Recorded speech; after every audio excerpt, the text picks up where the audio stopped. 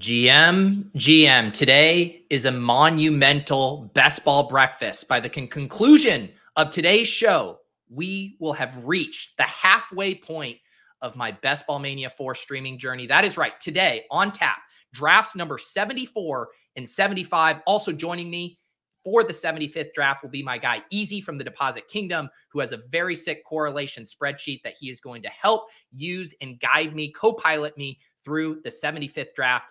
I'm Pete Overzet. This is Best Ball Breakfast. Let's go. Oh, another Influencer 101 for the backward hats, bro. Rigged! Zach Ertz with no Tyler Algier bringback? Yikes. You reached around for correlation? That's a no-no. You ADP bros disgust me. How about you just live a little? Handcuffing might actually be a way to get unique if the field's avoiding it. The Wi-Fi at this resort is a disaster? These fucking streamers don't have player takes. What if a piss boy draft is the room you need? Oh!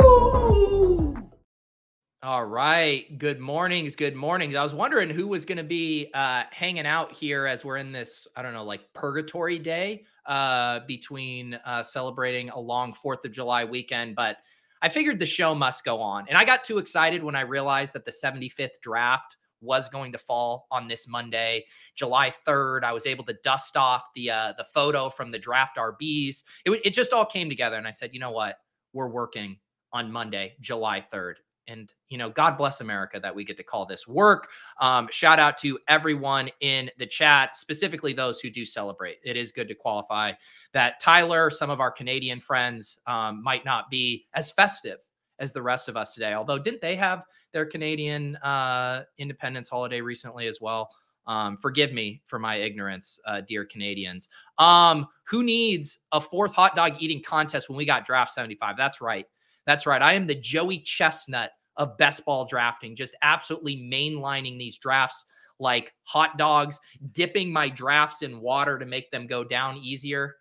I don't know if this analogy really sticks the landing there. Thank you for wishing me a 75th birthday. Wow, B. Kurt.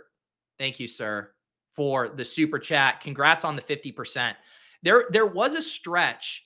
I think it was when I was doing the cardio club drafts. You know, we did one on the club. We did one on Swolecast.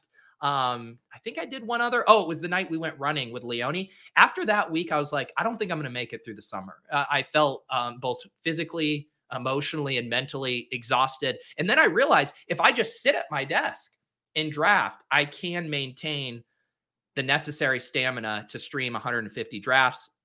People want to see the olds. Man, reading the comments on last week's draft with Sean and Pat was hilarious.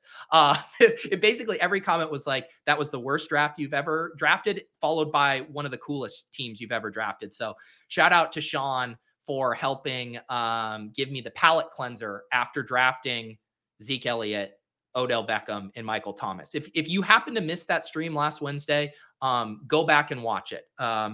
It was something. Wow. Kyle has already maxed out BBM4, came here for the fix. Congratulations. I will say, as much as I am excited to continue my Best Ball Mania 4, I'm getting pretty jazzed up about the weekly winners contest. I hopped in a few slow drafts. I did my first fast draft of it last night. Have been thinking about strategy for that nonstop. And we're actually immediately following this. I'm going to hop on ADP chasing. Pat Millionaire Karain is apparently taking the long week to celebrate the 4th of July. It must be something millionaires do where they don't have to work on Mondays, but I'm going to fill in for him with Davis and Sam, and we're going to talk some weekly winner strategy, and then we're going to hop in a weekly winners draft. So normally don't get a draft on ADP chasing. You will be getting one today. Like I said, that'll be immediately following this at noon. I have it set up to redirect here as well. So if you guys just want to hang out for the next 3.5 hours talking best ball weekly winners, Best Ball Mania 4, well, you are in the right spot. Did I get some sun this week? Yeah, I've been out. I've been doing some running out in the sun here. Does it look? Did I get some color? I think I needed it. Thank you. I appreciate that. Thank you for noticing. GMs all around. What is up, J Mike? We have so much housekeeping to do. Should we do a coffee pour? Should we get a coffee pour? Get a little stretch here. Make sure that we're able to deliver on the astronomical expectations for the coffee pour these days. If everyone could just be quiet. I'd like to see Joey Chestnut do a coffee pour before he eats all of his hot dogs. This is true skill.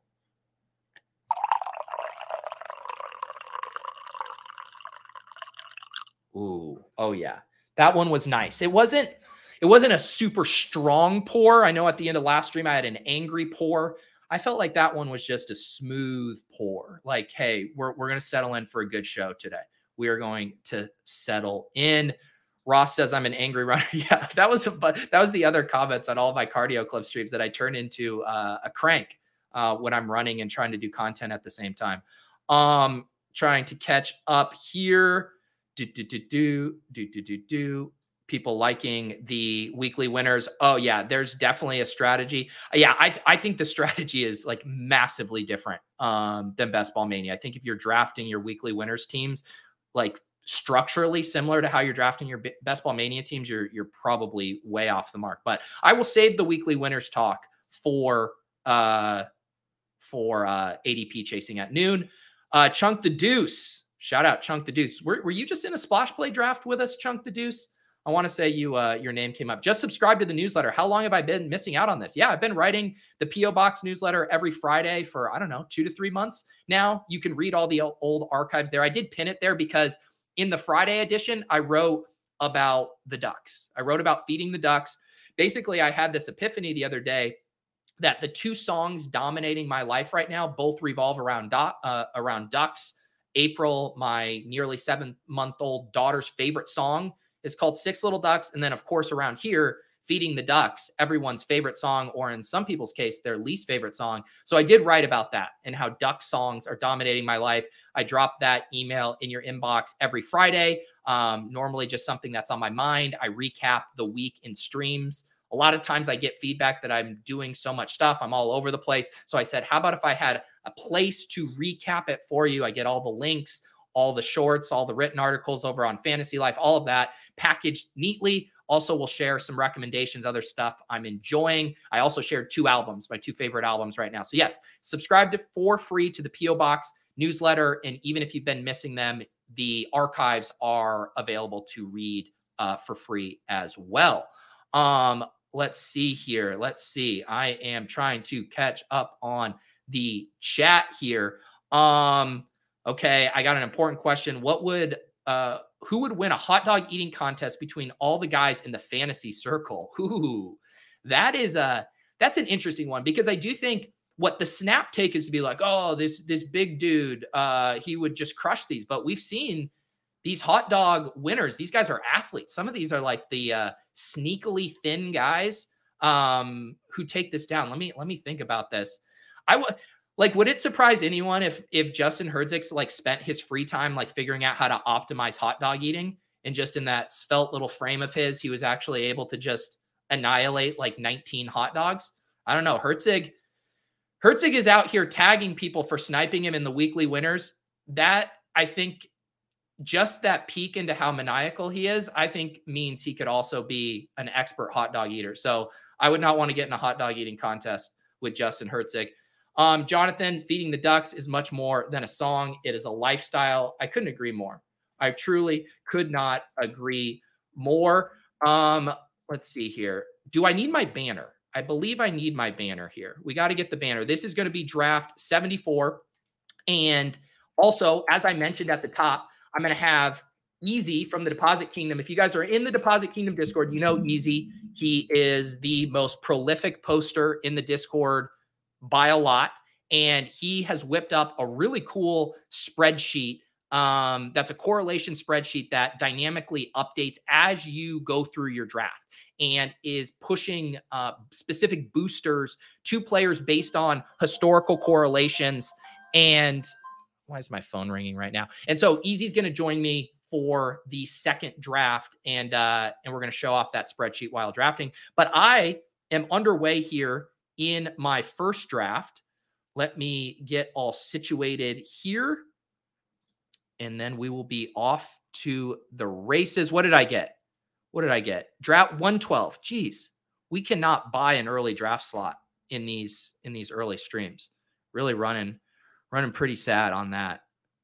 Let me get this in here so we can all see everything. I got my exposures updated. Who's in here? Everyone that we know. We got Trev in here. We got JGFC, who's never not been in a draft with me. We got Nate's. We got Nick. Shout out producer Nick in this draft. Also, producer Phil behind the ones and twos today. All right, 112.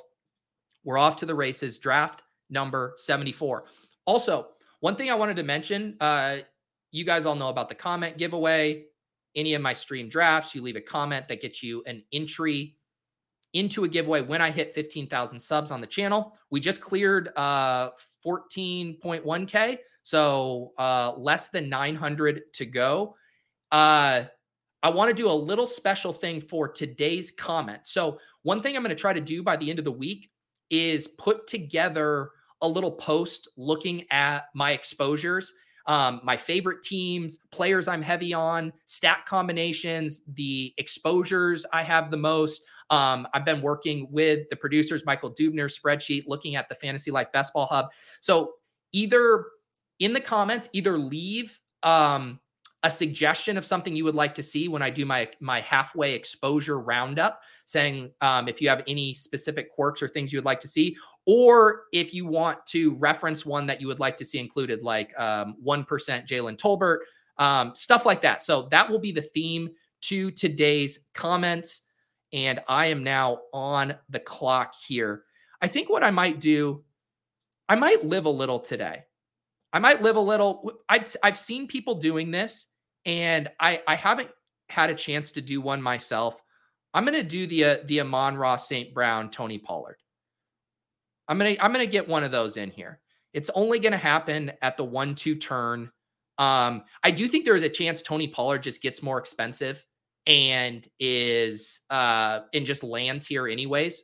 You know, if they don't end up re-signing Zeke, which now is apparently a thing, and if we just head all the way to the start of the season and there's no backfield competition there, I would not be surprised to see Pollard move up here. But I just wanted to get one. I feel like all the correlation bros get to do their fun stuff at the 1-2 turn.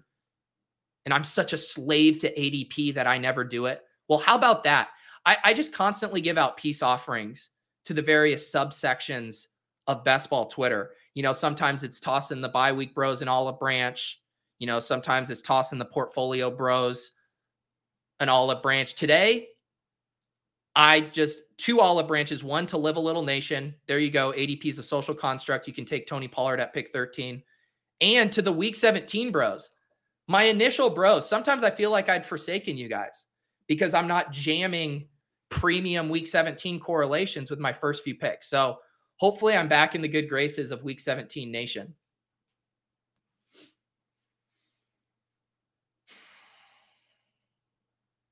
IJ, Pete, do you think people are glossing over how good AJB was last year? Seemed like he should be going earlier than pick 8. I don't think they're glossing over it. I would say his ADP is indicative of people really liking what they saw from AJ Brown last year. And I actually think if you just look at projections and how good Devonta Smith was down the stretch and that they were essentially functioning as like co-1As in that offense from a target perspective, I think you could say AJ Brown is slightly too expensive in that Devonta Smith is maybe slightly cheap relative to AJ Brown's price tag. So yeah, I think he's aggressively priced. I don't think it's necessarily a bad price. I mean, the thing you're getting with AJ Brown is access to 35-point weeks. We know that the Eagles can pop off, and we've seen AJ Brown, hang 2 touchdowns in 2 quarters of football and then basically not play in the second half. So you can envision some scenarios this year where the Eagles defense is worse, where they get pushed a little bit more, and AJ Brown just has some absolutely nuclear games. But to me, this 1-8, his current ADP is more reflective of his single spike week upside than it is him earning a consistent 25% target share for the whole season. Like, to me, that's not what you're getting from AJ Brown. I think there is going to be more volatility. There's going to be some dud weeks, but the ceiling is absolutely unmatched there. All right, what do we have going on in this draft? Am I getting buried by an avalanche after taking Tony Pollard? Devonta Smith goes at 18, Olave 21, Higgins 22. This seems fairly normal here.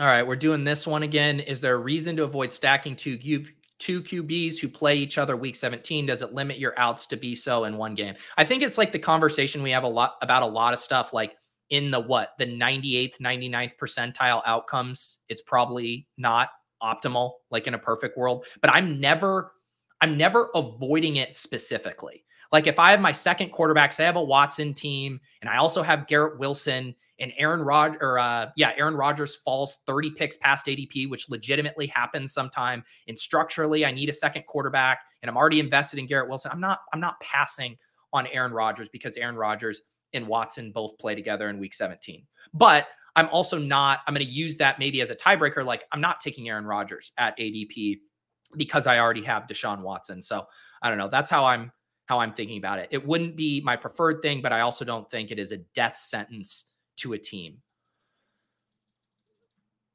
The thought is you just would theoretically like to have access to two different games for high scoring.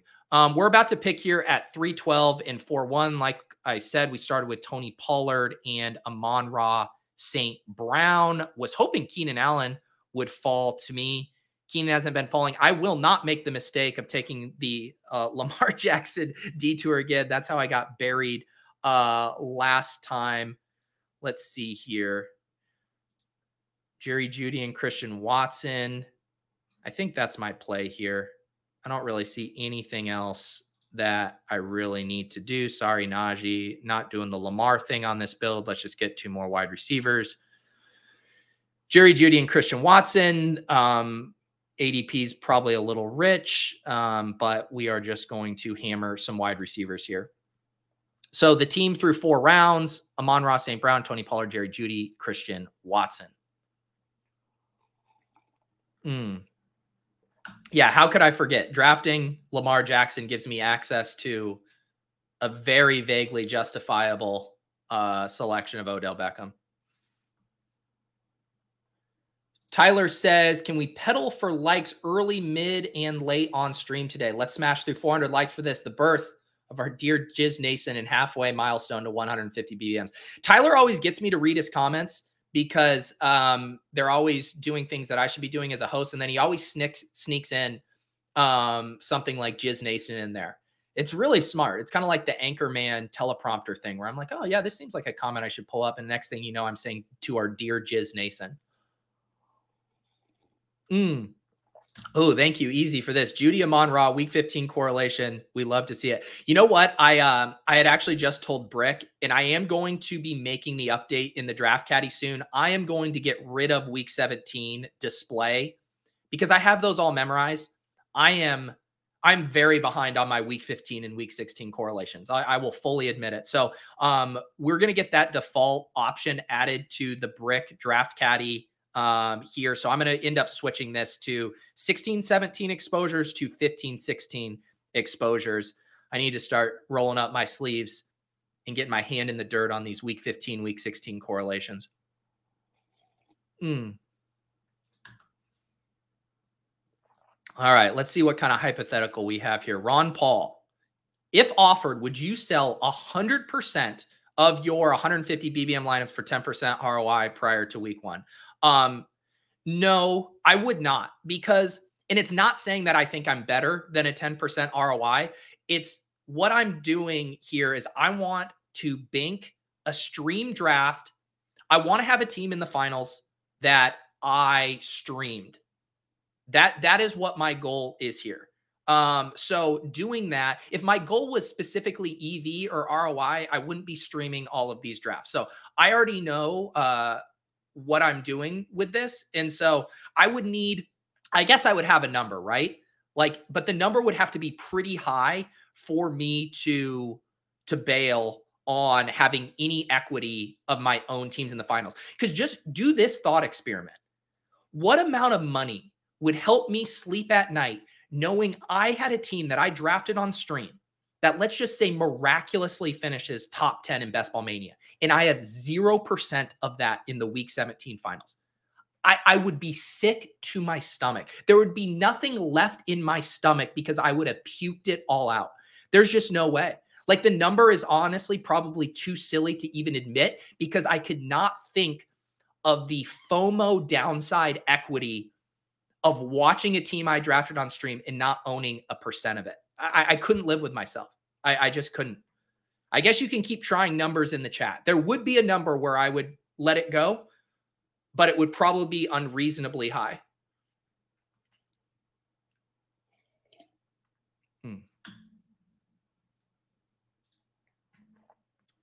All right, let's see here. We're about to pick at the 5-6 turn.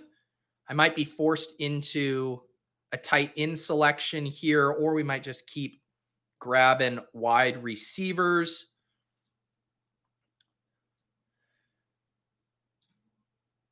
Hawkinson does go to Nick. I definitely would have scooped up Hawkinson there if he had continued to fall. Let's see here. And Kittle goes. Okay, maybe I'm not taking a tight end, although I have been wanting to get a little bit more Kyle Pitts, but this isn't the side of the board, I think, where you get your Kyle Pitts. I have so much Tyler Lockett and Mike Evans. I've been trying to boost up my Treylon Burks a little bit. Should I try to boost up my my Addison here? That seems a little rich too. Or do we just play the hits? Is there any other correlation stuff here? Let's do Tyler Lockett and Treylon Burks week 16. That seems like fun. That seems like fun. And now we still have a bunch of mid to late quarterback options here. I wouldn't have minded having a tight end detour here. You know, I'm generally thinking through having 2 non-wide receiver detours through 7 rounds. Had only selected Tony Pollard. I would have taken Kittle or Hawkinson had they been there. I'm still waffling if I should have just grabbed Pitts, but considering this room, my guess is coming back to me here at pick 84. I'm guessing I don't love the wide receivers that are there. And so right now we just have a true anchor RB build cooking. Tony Pollard, Amon-Ra St. Brown, Jerry Jeudy, Christian Watson, Tyler Lockett, Treylon Burks here. Let's see. Michael, are you going to defend the Piss Boys on ADP chasing today? I would love to defend the Piss Boys. The problem is, like I said, I've been reviewing my exposures for Best Ball Mania and my structural exposures as well. And I have more anchor RB and double anchor RB teams than I do zero RB. I actually think that is going to naturally flip, though, as we get into August, because part of the pause on aggressive zero RB builds is not having a lot of clarity on these backfields and basically not liking the zero RB target options in round 16, 17, 18. I think a lot more of those are going to come into focus in August, and I will feel much more comfortable leaning into some of those. So I think my structural exposures are going to tilt soon, and I can get back in the good graces of true Piss Boy Zero RB Nation. Tom, thoughts on when Best Ball Mania 4 fills? I think they are going to pace it and have it fill exactly when they want. I will say first week of September. I'll say around like September 1st or September 2nd, I think it fills.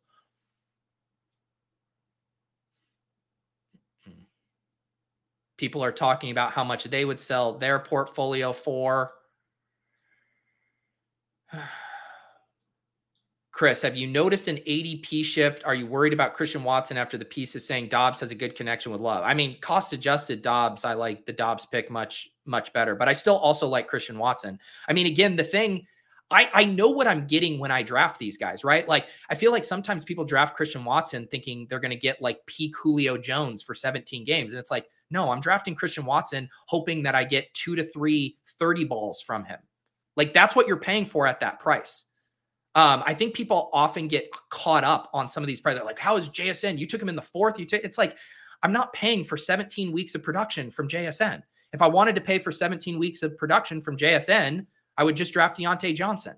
I'm paying for the spike weeks here with a guy like Christian Watson, and I am just in on the Packers offense. So while cost adjusted, I would prefer to just play it through Dobbs, play it through Love in the cheaper options. I still want exposure to Christian Watson because we know what he can do in those single game scenarios.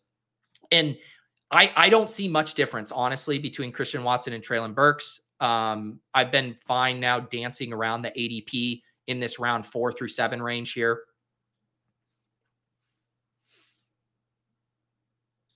Connor, anchor RB builds are easier this year with great running back round 3 values. Exactly. Yeah, that's what I've actually pushed back on. It's actually harder to do, even though we are in the wide receiver avalanche era of Underdog. It's actually harder to do 0 RB builds if you are taking the best player available, because the best player available in the 3rd round is often a quarterback or a running back. I don't like DK Metcalf's price. I'm often in the 3rd round looking at these picks being like, I like the running back here. So I actually think you have to push outside of your comfort zone to specifically get to 0 RB builds in this current drafting landscape. But like I said, I have a feeling that it might shift here in August as guys like Ramondre Pollard get pushed up a little bit. All right. All the wide receivers are gone. All the tight ends are gone. I think I might just build out. I've been trying to get a little bit more David Montgomery. He's a pick that I like. I have this bet on this Dallas-Detroit game. We'll go ahead and pair Montgomery with Amon-Ra. What else do we want to do here? I don't like this spot. Nothing with quarterback I want to do here. I'm not reaching for Evan Ingram here. I'm not taking any of these wide receivers. I guess I could just really rip it in on Detroit if I am going to play this Detroit game. I'm going to put Jameson in here.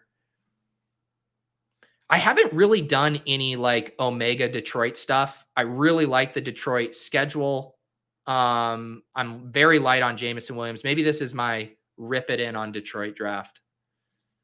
Another player where like Jameson Williams at pick 85 just feels very bad. And one of the downsides to picking on the turn here, where the board just felt incredibly flat to me. All of these guys, basically no interest in them relative to this team. Pacheco, Watson, Rachaad White, Dalvin Cook, James Conner, Tua, Sutton. Yeah, not a fun spot on the board there for me. So we will build out a correlation bet here. I'm guessing I do not have a single Amon-Ra Jameson Williams team, and I certainly do not have a Pollard Amon-Ra Jameson Williams team. So we're living a little today, folks. Living a little today.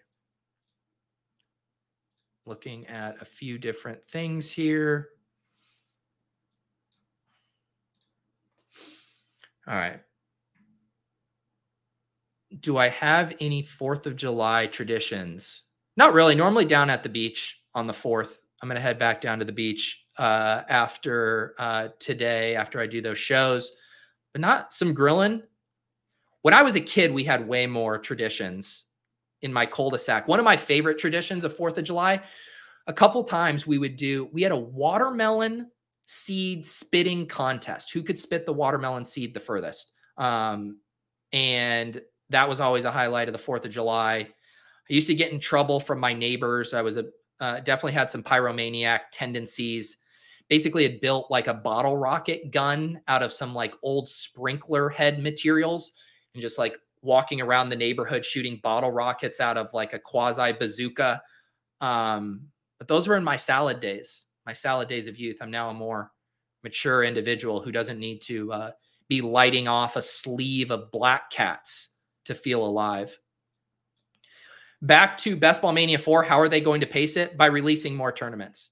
They have a very easy lever to pull. If they ever want to slow down on Best Ball Mania 4, all they do is release a puppy. And then everyone runs over to the puppy and forgets about Best Ball Mania 4.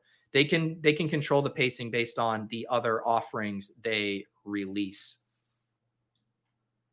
Thank you for our continued reminder to smash that like. What do we have? I see we have 346 people watching right now and only 22 likes. What is wrong with you people? This is America on 4th of July weekend, and you guys are being stingy with your likes.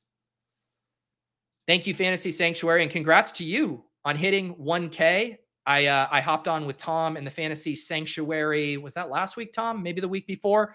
Check out that episode. Went through some targets, some fades. on Underdog. Tom has a great YouTube operation over there. How do you balance how many Christian Watson explosion week guys you take versus Deontay Johnson consistent types? Yeah, I think one thing I think about a little bit. So I kind of knew I had an anchor RB build coming here. I'm definitely more willing if I know I'm going to be hitting, 6 wide receivers through this many rounds. Like I am going to be willing to take more swings on guys. I'm not going to get any production from Jameson Williams. Guys like Treylon Burks and Christian Watson have a pretty wide range of outcomes. So it's on these more robust wide receiver builds that I actually want to take more of that. It's more if you're in a hyper fragile situation, then it's like, hey, that Deontay Johnson production as your wide receiver 2 can be very, very helpful. So I think the way I generally think about it is more just macro structurally. And it's how I think about zero RB stuff too, right? Like if I start with, Tony Pollard and Ramondre Stevenson, I'm not necessarily running to the table to select Samaje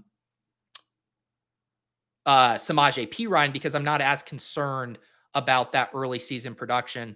All right, I'm reviewing the board here. I think I'm going to take AJ Dillon. I'm just going to keep building out these team bets here.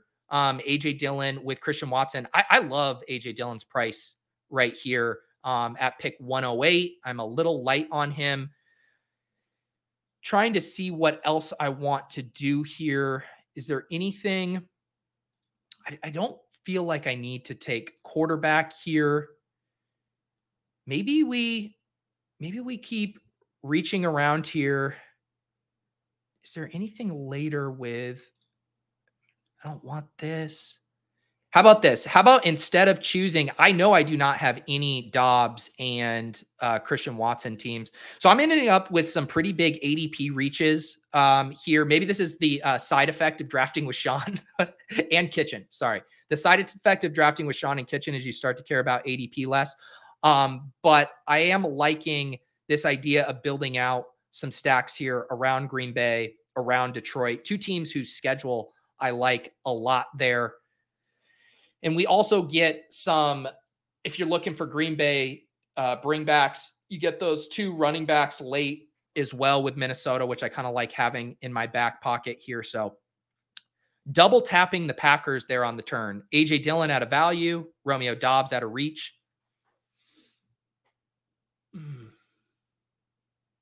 Randazzler, do you have a target date for when you will reach 150? If I could, my goal would be whatever like my last BBM is going to be. So I guess what? I'm probably not doing a best ball breakfast on Labor Day, but I would ideally like to have my last Best Ball Mania stream also be my last, draft. Basically, I'm trying to sync up my 150 with when the contest fills. I will be more aggressive and make sure that there is no way I get boxed out of it. Like I'm not just going to flirt with the contest filling without getting in that last stream. So that's how I'm thinking about it. But I basically thought of the drafting calendar as May and June, halfway point, July 4th, and then July and August. And I haven't been too scientific with my pacing. I haven't plotted everything out specifically, but knowing that I was hitting my 75th draft today on July 4th, I feel like I'm on the correct pace. And like I've said, no one needs to worry about me completing the drafts. They will get done. If I need to fire up a stream where I do 5 at once or 5 in one setting, we will make sure all of these drafts are streamed. You should have seen me. Was it last week? Or we took last week off from the Swolecast. The week before that, when we hopped in the wrong draft, I almost had like a freak. I said to these guys, I was like, look, Kitchen, I don't give a single fuck what draft you're in. You're putting my draft up on that stream, or I am hopping off the Swolecast and I am firing up my own stream right now because I refuse to do a Best Ball Mania draft that is not streamed. If there's like any asterisks next to my 150 stream challenge, I will not be able to live with myself. So yes, I'm taking this very seriously. Do not worry. All of these drafts will be streamed.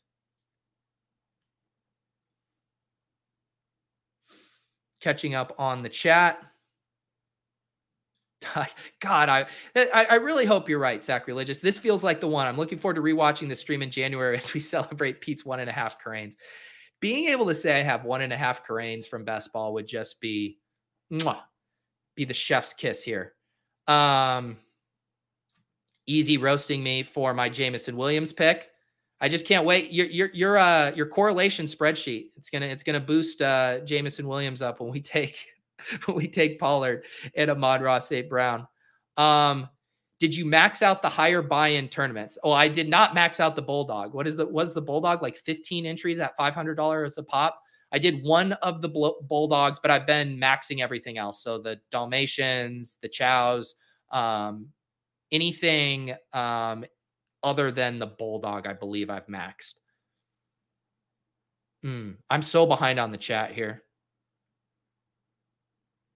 Raise It says, who are the wide receivers where if you take them, you seriously prioritize the QB? For me, it's Tyreek, Waddle, Tua. That's a very good one. Certainly agree with that. Let me make my pick, and then I'll think of other quarterbacks that I go out of my way to select otherwise.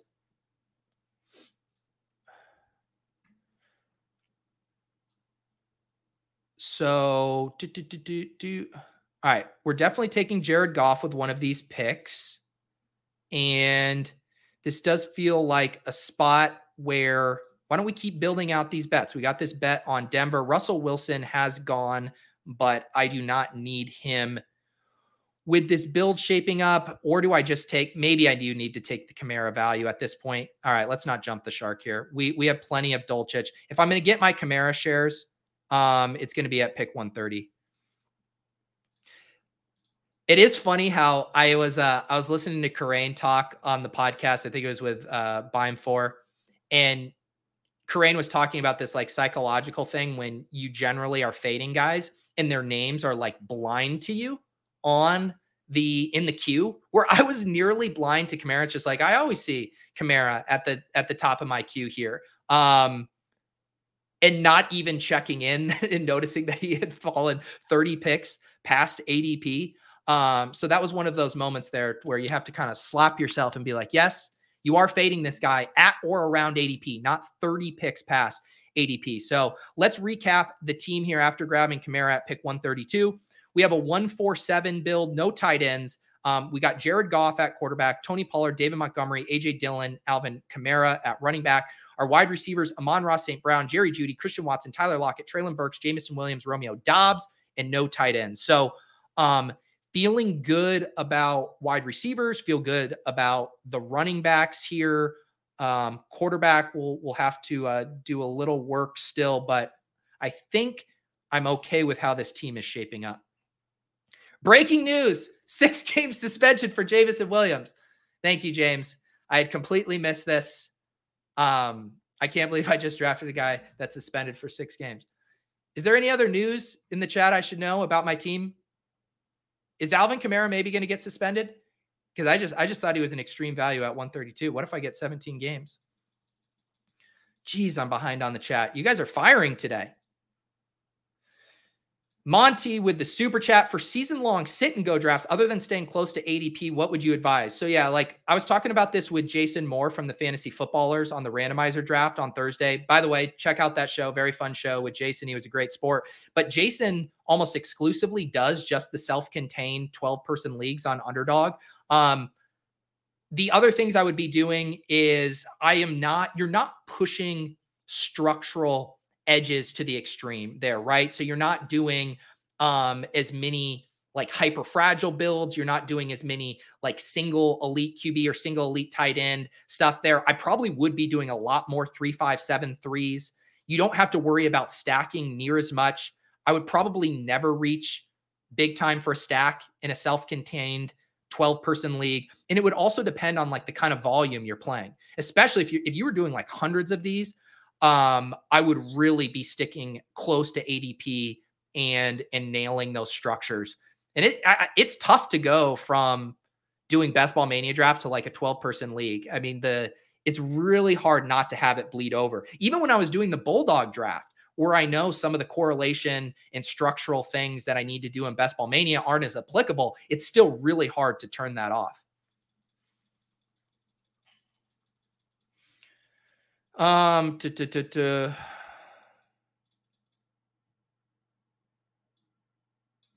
Yeah, I played that cool when I was waiting for Jared Goff to come around, but I I definitely have gotten cucked in that situation by playing too casual with it. But who wants to take Jared Goff unstacked?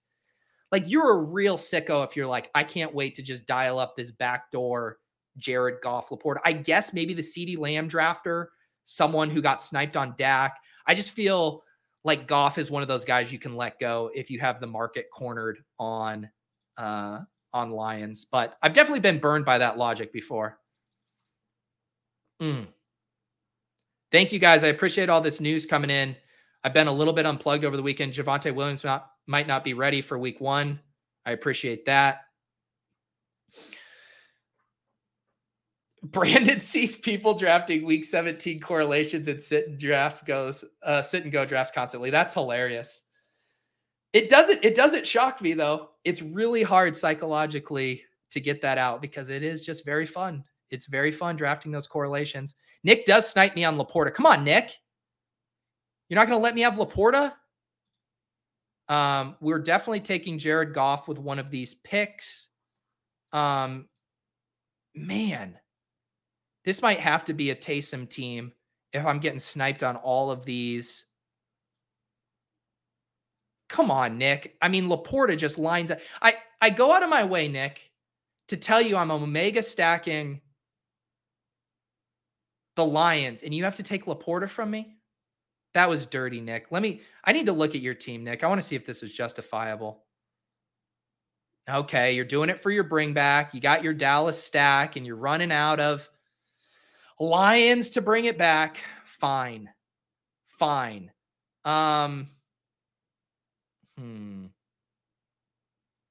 Yeah. I don't think I need to do running backs here. Yeah, I could do Osborne as the bring back with the Detroit stuff. Yeah. All right. Let's give that a shot. I normally, this isn't mutually exclusive. I can still do a Ty Chandler, Dwayne McBride as the bring back, but this is my last receiver here. I'm not going more than 8 wide receivers.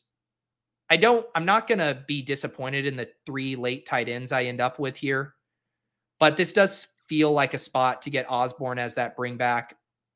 It is a lot of capital spent at wide receiver here. You can check my draft capital buckets. We are firmly in bucket 1. We have soared past bucket 1. The draft capital threshold at 515 on the high side, and we're at 530. But I don't mind pushing it. The Saints tight ends generally fall is a bit as well.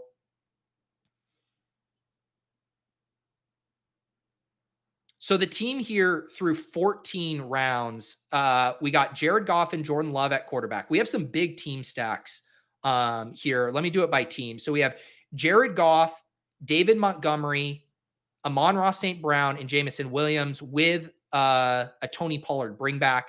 And then we have Jordan Love, A.J. Dillon, Christian Watson, and Romeo Doubs with a KJ Osborne bring back. So I do kind of like these big stacks and prioritizing that bring back.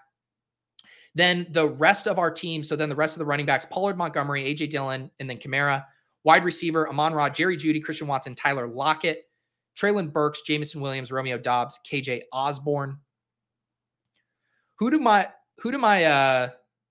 Packers play in week 16? Because these are kind of the spots where I said I actually do want to start looking at maybe a week 16 bring back, because when you invest that much in 2 teams, I am going to need a big game from them in week 16 as well. So the Packers play the Panthers. I will put that one in my back pocket. And who do the Lions play in week 16? They play Minnesota. Okay, so I get the double whammy there with the Osborne with Detroit, which is nice to get the 2 dome games there for Osborne. I like that.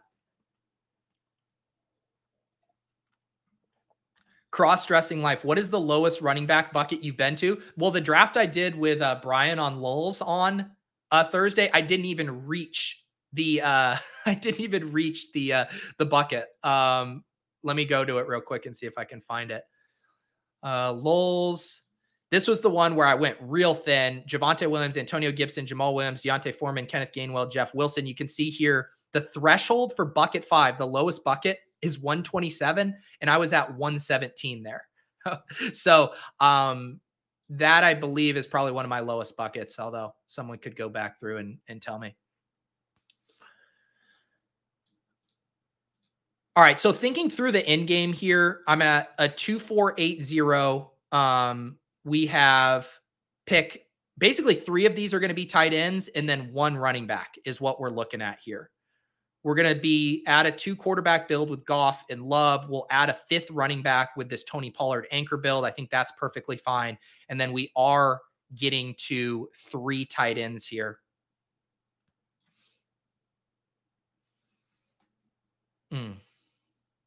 Oh, what's the highest bucket? I don't know. I'd have to go look. Probably. I don't know. I don't spend a lot of draft capital at running back. Even when I do the hyper fragile builds, and I've only done a couple of those, I stop at 4 running backs. I'm generally in bucket 4 or bucket 5 for running backs. We could go back and look. I know I've had some high T drafts when all the piss boys were sniping me. What kind of tight ends are we looking at here? I do believe I mentioned how I would like to get a Carolina bring back here. I really like Chuba. So that's the Chuba week 16 versus Green Bay. He can be my 5th running back. And now it's starting to look at tight end here. We do have Gesicki plays my Denver. We don't have any Buffalo. I still don't mind Knox here. All right, so we're going to take Chuba. Do we just take...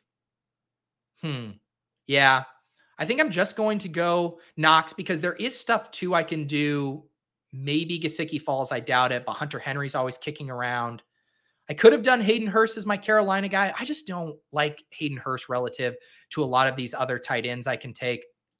Let's go ahead and grab Knox, a guy I continue to think is undervalued. And we'll wrap up this draft with 2 more tight ends in the 17th and 18th. So we did do a true punt tight end build here. Our last 3 picks will all be tight ends through 16 rounds. Jared Goff and Jordan Love at quarterback. I do think this is like generally on the fringe for me if I would want a 3rd quarterback. But because I'm making such big bets on the teams themselves, like my bets are Detroit is undervalued and Green Bay is undervalued, and Jared Goff and Jordan Love are going to be this year's Tua and perform like QB7, QB8. Like that's essentially the bet I'm making when I take that many Lions, that many Packers.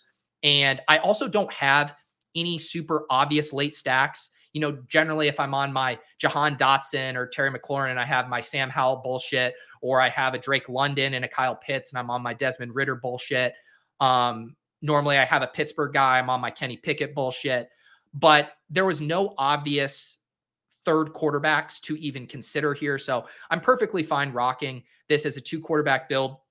I think a 5 running back room with Tony Pollard as an anchor, especially a very flag planty Tony Pollard anchor, taking him at pick 13 and then using the mid-range here. I didn't really fully punt running back like the Montgomery, AJ Dillon, Kamara, decent amount of capital spent on RBs there. Feel fine with 5. I think you could argue in different builds, if I had a 3rd quarterback that I like, I can probably turn KJ Osborne into a 3rd quarterback. Then I turn Chuba Hubbard into a Minnesota running back. And then I turn one of these tight ends into a Hayden Hurst. That's probably like the trickle down there if I don't go with KJ Osborne. So he kind of impacts structurally the direction I go. But I think I like this team. I think it's accomplishing a lot of the stuff that I like to accomplish in drafts. And I just haven't done a lot of, as much as I like the Lions and as much as I like the Packers, I haven't done big stacks with them. So it feels good to get a lot of the primary pieces there because I have a lot of just Dobbs and Watson split and not together. Matt, draft some running backs for America. I will, except I'm done drafting running backs on this draft. Over's at its halfway, 75 more remaining. Living on a prayer. That's it. We are living on a prayer. Thank you, GA, for this. Packers versus Tampa Bay, week 15. Do I see a little Cade Otton in my future? Everyone in the chat, give me my week 15. Who do the Lions play in week 15, chat? I don't have that pulled up.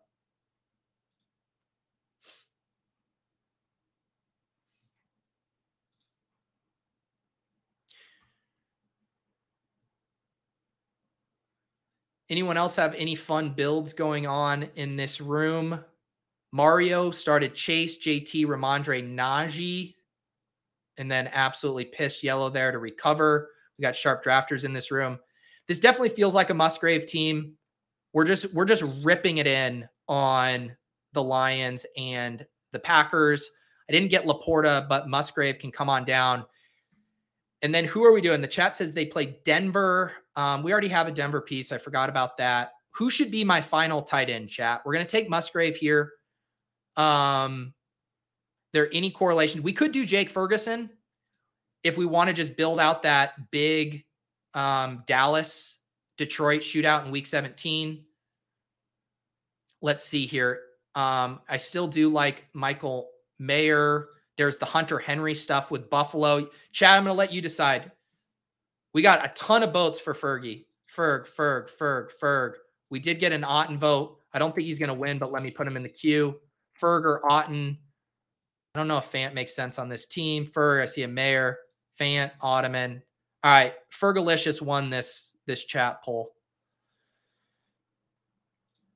It is crazy how many like legitimate options you have. And when I say this, I'm not saying like I'm going to get a league winner out of here. I just mean justifiable options relative to stacking, correlation, undervalued rookies, whatever kind of criteria you want to do for screening late round tight ends. There's generally a justification you can make. But I overall like this room. Musgrave could be an absolute zero.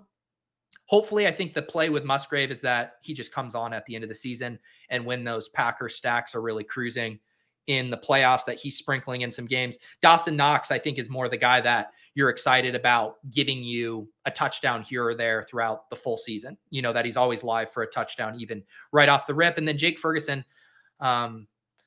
Jake Ferguson is Jake Ferguson. We just hope he's 75% of Dalton Schultz in this offense. Like if he's 75% Dalton Schultz, this is probably a decent price for him. And we've made such big bets on this week 17 game. And this is another thing too about like getting in the weeds on the schedule and why I've been a little bit gun shy. As much as I like the Mac Jones backdoor double stacks, as much as I like the Sam Howell stuff, like those schedules for the Commanders and the Patriots are not friendly. They're not friendly from a matchup standpoint. They're not friendly from a weather game environment situation. And so I am a little cautious about Omega stacking those teams, whereas Detroit and Green Bay and Minnesota, I mean, those are some of the best playoff schedules there are. So I'm much more willing to lean into some bigger stacks if I really like the playoff schedule there. So I'm going to recap this team here. Then we're going to have Easy jumping on in a second to draft my 75th team, but this is the 74th team. Let me head over to the lobby to name this team once this draft finishes. I need a little more coffee too. We'll do a little coffee intermission as this draft finishes up.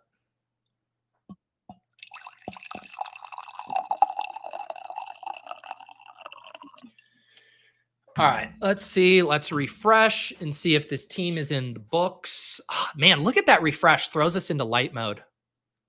I apologize for blinding you guys for those 4 seconds. All right. This team is in the books. Number 74, BBB. We got a 2-5-8-3 with Detroit and Green Bay. The final team for the audio listeners, Jared Goff and Jordan Love at quarterback, 5 running backs, Tony Pollard, David Montgomery, A.J. Dillon, Alvin Kamara, Value Hound, Chuba Hubbard as our 5th running back, wide receiver, Amon-Ra St. Brown, Jerry Jeudy, Christian Watson, Tyler Lockett, Treylon Burks, Jameson Williams, Romeo Doubs, and KJ Osborne. Like that wide receiver room. Tight ends, Dawson Knox, Luke Musgrave, Jake Ferguson. Fun team here. I apologize for the light mode. I know. Look, watch. If I refresh this, okay, they didn't do it that time. Thank you, Chunk the Deuce, for liking this team. What did I end up with in the draft capital buckets here? I ended up in bucket 5 for quarterback. Actually, I might need to refresh this. This doesn't look right, does it? Might be. Let me refresh this and see what buckets I ended up in. Okay, maybe that is right. Quarterback bucket 5, low bucket. Running back bucket 4. Okay, snuck into bucket 4 there, barely. wide receiver bucket clearly in bucket 1 and tight end bucket 5. So basically what this is telling me is I love your wide receivers, a little worried about everything else. That's what I'm seeing here. All right.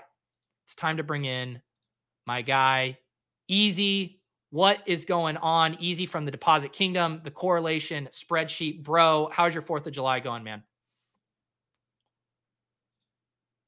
Oh, are you muted? I think you might be muted. I was going to say I was doing really great. I said something else when I was off mute, but no, all good. Awesome. So people in the Deposit Kingdom are well familiar with you, but talk a little bit about this correlation spreadsheet you made that we're going to use today to co-pilot this 75th draft, because this was one of the cooler tools that I've seen come out this drafting season. Yeah. So, I mean, I obviously love drafting, and I think that it's a long summer. It gets a little stale. There's so many good tools. I come from like DFS background. Well, I come from like a finance spreadsheet background and then got that into DFS, and I like making spreadsheets there. And there's not so much, there's really good content, whether it's like video and written content, but I haven't seen a lot of interactive tools that you can play with for best ball. And it feels solvable. We're probably a few years away from that, but hopefully I don't know, hopefully might be the wrong word, but yeah. I think we're slowly getting closer to that, and you just wanted to be kind of a part of that. It started as kind of a pet project of mine, just for like, people that I chat with in the Deposit Kingdom, just to make things like interesting, post correlations or whatever. And, it's kind of taken up a lot of time, and we'll see where it goes. Fun little project, but starting to make a little bit of waves, at least in our micro niche community here. Yeah, and I think the thing that's cool to me, and I mean, I've talked about this stuff with Brick on Lulz over the years, of like this idea of it's really hard to quantify all of these little variables in your own head. And we've always said this for DFS as well, too. Like, correlation is a boost. Ownership is a negative boost, but it's like, yeah, we can know one's positive, one's negative, but how do you actually quantify that? And I think that's what's cool about your sheet, is you've taken a stab at actually trying to qualify how much is that boost worth when you're on the clock. I think the tricky thing is, and I saw you mentioning that you were sweating me, letting Jared Goff go, is because a lot of times when you're looking at this, these guys will become screaming picks based on what you've done. And you almost have to exhibit some patience, because a lot of times you can get it at value still. Yeah. And that's what's not built in here. There's still like the human element of knowing you're like near return. Like, how do you not, like, then the guy behind you has, his QB already. And I plugged in like your team here. We can look at it. It's like super well correlated, obviously, from your first draft. But like, you have to also sometimes know, like, hey, I don't like, Goff is really good when you've invested a bunch of pieces here, but you also, there's so many people in the contest. You have to, in my opinion, you have to build for super teams. Yeah. So you can't just like reach for your perfect correlation. Sometimes you got to try and set up. I'd rather have fewer super teams than just like try and make every team live, if that makes sense. Yeah, I agree completely. And that's why, like, I know we all get tilted when we get sniped and stuff, but like, could I have recovered on that draft if someone took Jared Goff? Yeah, we would have found a way. And it's like, okay, so it didn't come together there. But I do, and I really think about it, when you are going hard on a team, the amount of people in the draft where that player is attractive to them continues to get reduced. And when you take both Jameson Williams and Amon-Ra, like, again, if some dunce wants to take a naked Jared Goff, like, whatever, go for it. But that's where I'm way more willing to push it, when I've cornered the market on the early picks. That's why, especially, like, I don't think your rooms are generally pretty sharp, but they're predictable in that, like the wide receiver happiness, but also, people are going to go for their own stacks and stay in their lane.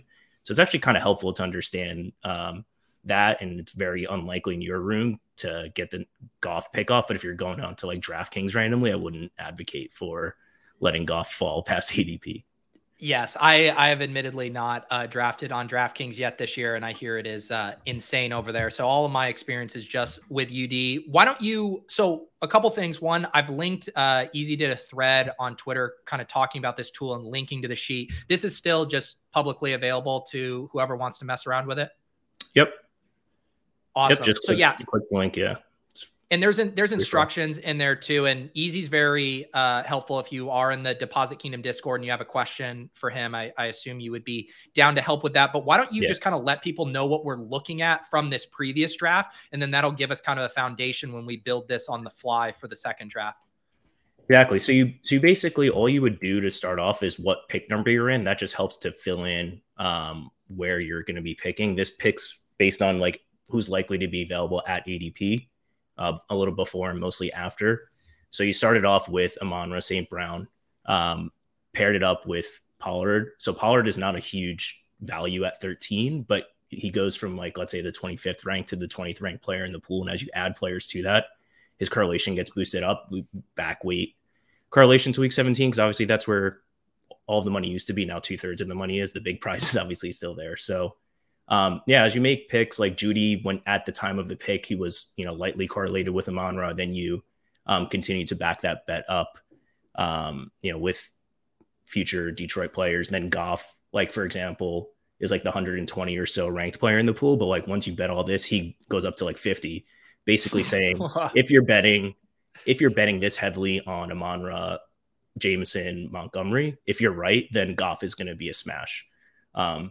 So basically what I looked at is like about 75th or 80th percentile outcomes and how players pair together. So it's basically saying, if I'm right, what does that mean about the rest of my roster and the players that correlate with it, which I think is how you should be trying to draft. For sure. How are you thinking about, because I think it's one of the age old like debates for Best Ball Mania specifically, how much stacking is too much stacking. I'm of the belief that like overstacking specifically for the regular season is like completely fine and actually probably pretty optimal. How do you think about it as far as, because my guess is one of the other traps of using this tool is correlation becomes even more fun and you want to lean into it even more. But at what point are there diminishing returns the way the 3 uncorrelated tournaments are set up, being like, hey, I need the Packers and Lions to be like ping ponging like 40 burgers down the stretch? Yeah. You definitely push the limits of this, especially because, this is like a player take on like Jordan Love and what the Packers offense can contribute. Like 5 Packers is probably pushing the limits. After a certain point, like without the quarterback, every piece you add after like the second piece on a team starts to be slightly negative. It's hard for them to all eat without the quarterback. An offense can usually sustain like 2 weapons without the quarterback going super off. But I think the sweet spot is probably for your primary stack 3 or 4 players with 1 or 2 bringbacks. And you can probably do that for 2 teams. And it depends on the team, right? Like Mahomes can support, 4 pass catchers, especially at their cost. But like, I don't know. I wouldn't go crazy with the Bryce Young quadruples. It's sort of intuitive. Like it's kind of intuitive. And it starts to, once you add more Packers to this, if you were to add like Jaden Reed, it would help Jordan Love, but it would eat away at like Romeo Doubs and Watson. As you kind of see here, they're not super giga correlated because you just have so many weapons and you have AJ Dillon. So it's like, okay, the Packers bet it's favorable, but like they're not all going to eat. They're all like someone will eat, but it's not. There's definitely diminishing returns after like 2, I would say. Yeah. Someone asking too, can you talk a little bit about how you're actually quantifying the correlation boost? Like what historical like correlation stuff are you using to kind of power this? So there's a combination of, I used like some correlation matrix from like the Fantasy Labs days and some published research around that. And I forget, there's another 1 or 2 articles that looked at season long correlations. So like season long is obviously a big component of this. Maybe Leone had it, how quarterback, like a receiver does well. What does that mean for their quarterback for the season and vice versa? So that's a part of it as well.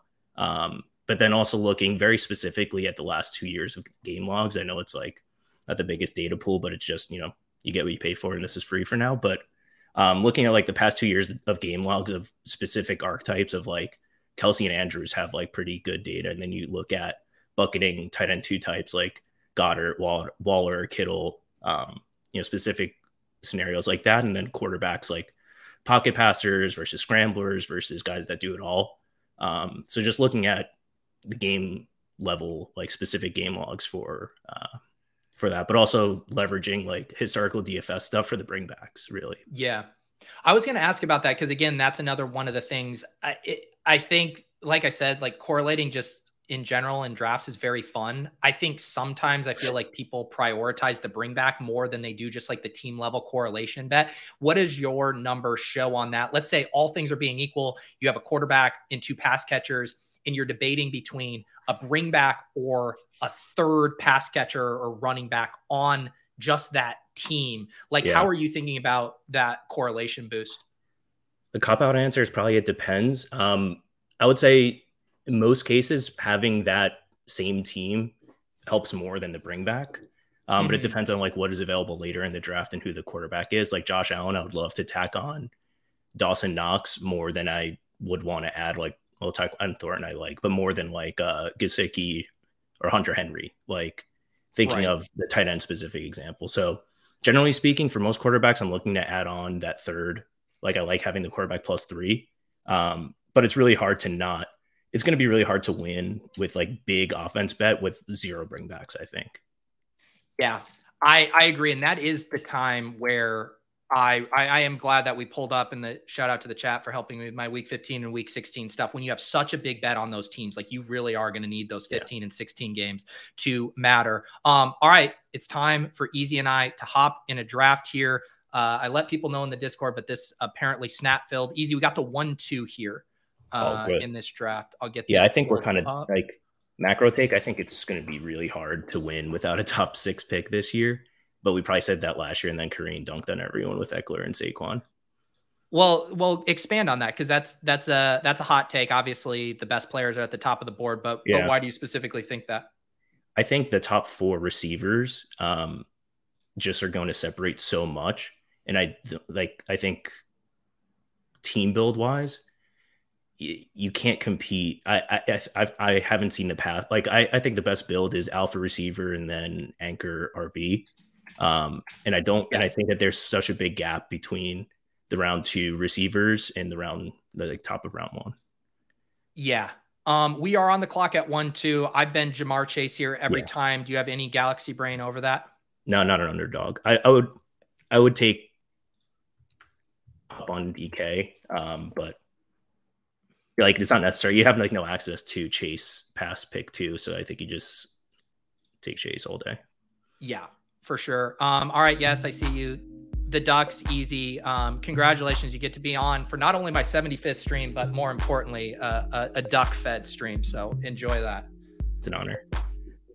So we do have the spreadsheet going here in real time. Ja'Marr Chase. And I mean, this tool, how's the other thing? Because this is another one of my kind of just like best ball bro science theories, is that people worry too much about week 17 correlation with the first few picks of the draft. And this is ironic after I just did Tony Pollard, Amon-Ra St. Brown. But in general, I find myself not too panicked with that, because you'll see the Chase drafter take Mahomes, right? Like an outsized portion of the time because they're already playing for that game. Like how do you think about when this tool becomes very valuable, or are you starting to prioritize correlations as soon as the 2-3 turn in this spot? Early on, because you only have one bet, guys don't stream up a whole lot, right? Like Mahomes does go up a few picks, but like Burrow obviously has a super outsized like gain with Chase. So Mahomes goes like, you see, like I have Mahomes like super high. That just is like, I think quarterbacks are pretty strong, and it might just be like I think the running backs are kind of weak, whatever. But Mahomes goes from rank 15 to 11. But if you scroll down, just the correlated guys, big scroll. Burrow is like not far behind Mahomes here. Okay. When you're betting on, so it's like, yeah, I like Mahomes, but there's no reason. I don't think it's necessary to correlate the first few picks necessarily. You'll figure that out throughout the draft, and I think it's like too obvious. You know what I mean?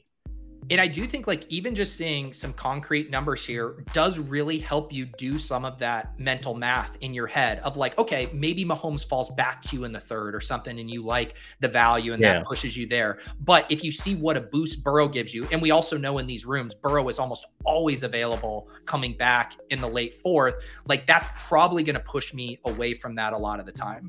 Yeah. Let people know too. So, we were looking at the inputted team page earlier here. We have Ja'Marr Chase added.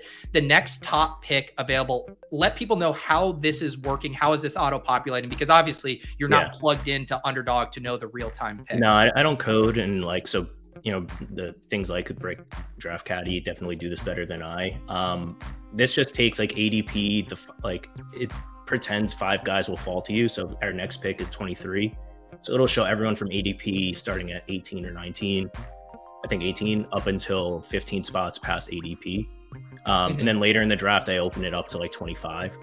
And you can always type in guys, like someone falls like randomly, like I don't know who would be an example here, but if we get like a huge ADP faller, you can type it in and you can see where they kind of rank up. How much of a slave are you to this spreadsheet now? Are people harassing you to constantly update the ADP in there? Not yet. I do it I use it for 9%, 95% of my drafts, unless I'm like on the phone, like on the run or something. Yeah. So I do it for my, I have skin in the game, and I do it for myself. So if people start bothering me about like updating stuff, like we might have to talk about like the price point, but at this point, I'm just doing it for myself anyway. Yeah, don't look a gift horse in the mouth. Do you think about the correlations different? Did you do any Bulldogs or like the Dalmatians with the different advantage? Not yet, not this year. I haven't liked the structures yet, and it was too early for the Bulldog for me. But let's make these picks and then we can talk about that. So looking on the board here, getting some classic correlations. Barkley with Cup week 17. Mahomes goes to the Kelsey drafter. Looking on the board here, wow, someone knew you were in this draft and took Derrick Henry away from you. I was gonna say, ouch. Devonta Smith. So this is an interesting spot here. Do you like the premium double with Burrow? Because Higgins isn't going to come back most likely. In this room, I do. Yeah, because like now you can kind of ignore running, or you can ignore receiver a little more freely. I think the receiver dead zone is like rounds 3 to 5. Like that Keenan Allen, Watson, like tier, so you can feel good about receiver here. Hopefully no one snipes us on Burrow if we do it to dead team, but whatever. Right. Tip your cap. And then it's like, we're going to I'm almost always in this spot then taking one of Pollard, Ramondre, or Jacobs. Are you similar? Yeah, I'm a big fan of like the anchor type. Do you have a preference here of Ramondre or Jacobs? I normally go Ramondre, but I'm open to either. I kind of like Jacobs. Also kind of helps later. He actually plays the Chiefs in week 16, and we're gonna end up needing Chiefs to back up our 2 picks. So it's not yet correlated. Like this looks bad on paper, but we're gonna IKB and know that like we can back this bet up later. Why do you think? What do you think about like the Higgins and Chase showing such how do you think about that with the boost being? That's another question for the sheet too, right? Because there's correlation boosts for like a season long perspective, and then there's like the single game where I would argue Chase and Higgins are correlated over a 17-week span, but negatively correlated in any individual 1 week. Do you agree with that? Exactly. Yeah. And I can check to see what it's in there. They might be like slightly negative in the full season, just at like the absolute ceiling, but in the single week, there is like a negative correlation. If it's like a ceiling game for Chase is like, you might get a mean like an okay game from Higgins, but right. Let me look at what like the season long looks like. All right, I'll let you pull that up. GM Bindles here. What month did Karain draft his winning team last year? It was in July. I believe the anniversary date is coming up here. What is it? The 18th? Tuesday the 18th is Millionaire Best Ball Day. I know Karain stuff has planned. Underdog has stuff planned. Fantasy Life has stuff planned. So that will be a fun day of drafting on July 18th. So they do positively correlate for the season. It sort of makes sense. Like if the Bengals play in good game environments, like if their defense is bad, if Burrow has an MVP type season, they're like very slightly positively correlated, like 2 to 3%. But in like a single week, it's pretty it's pretty negative, which is fine. You can, there's still paths to it.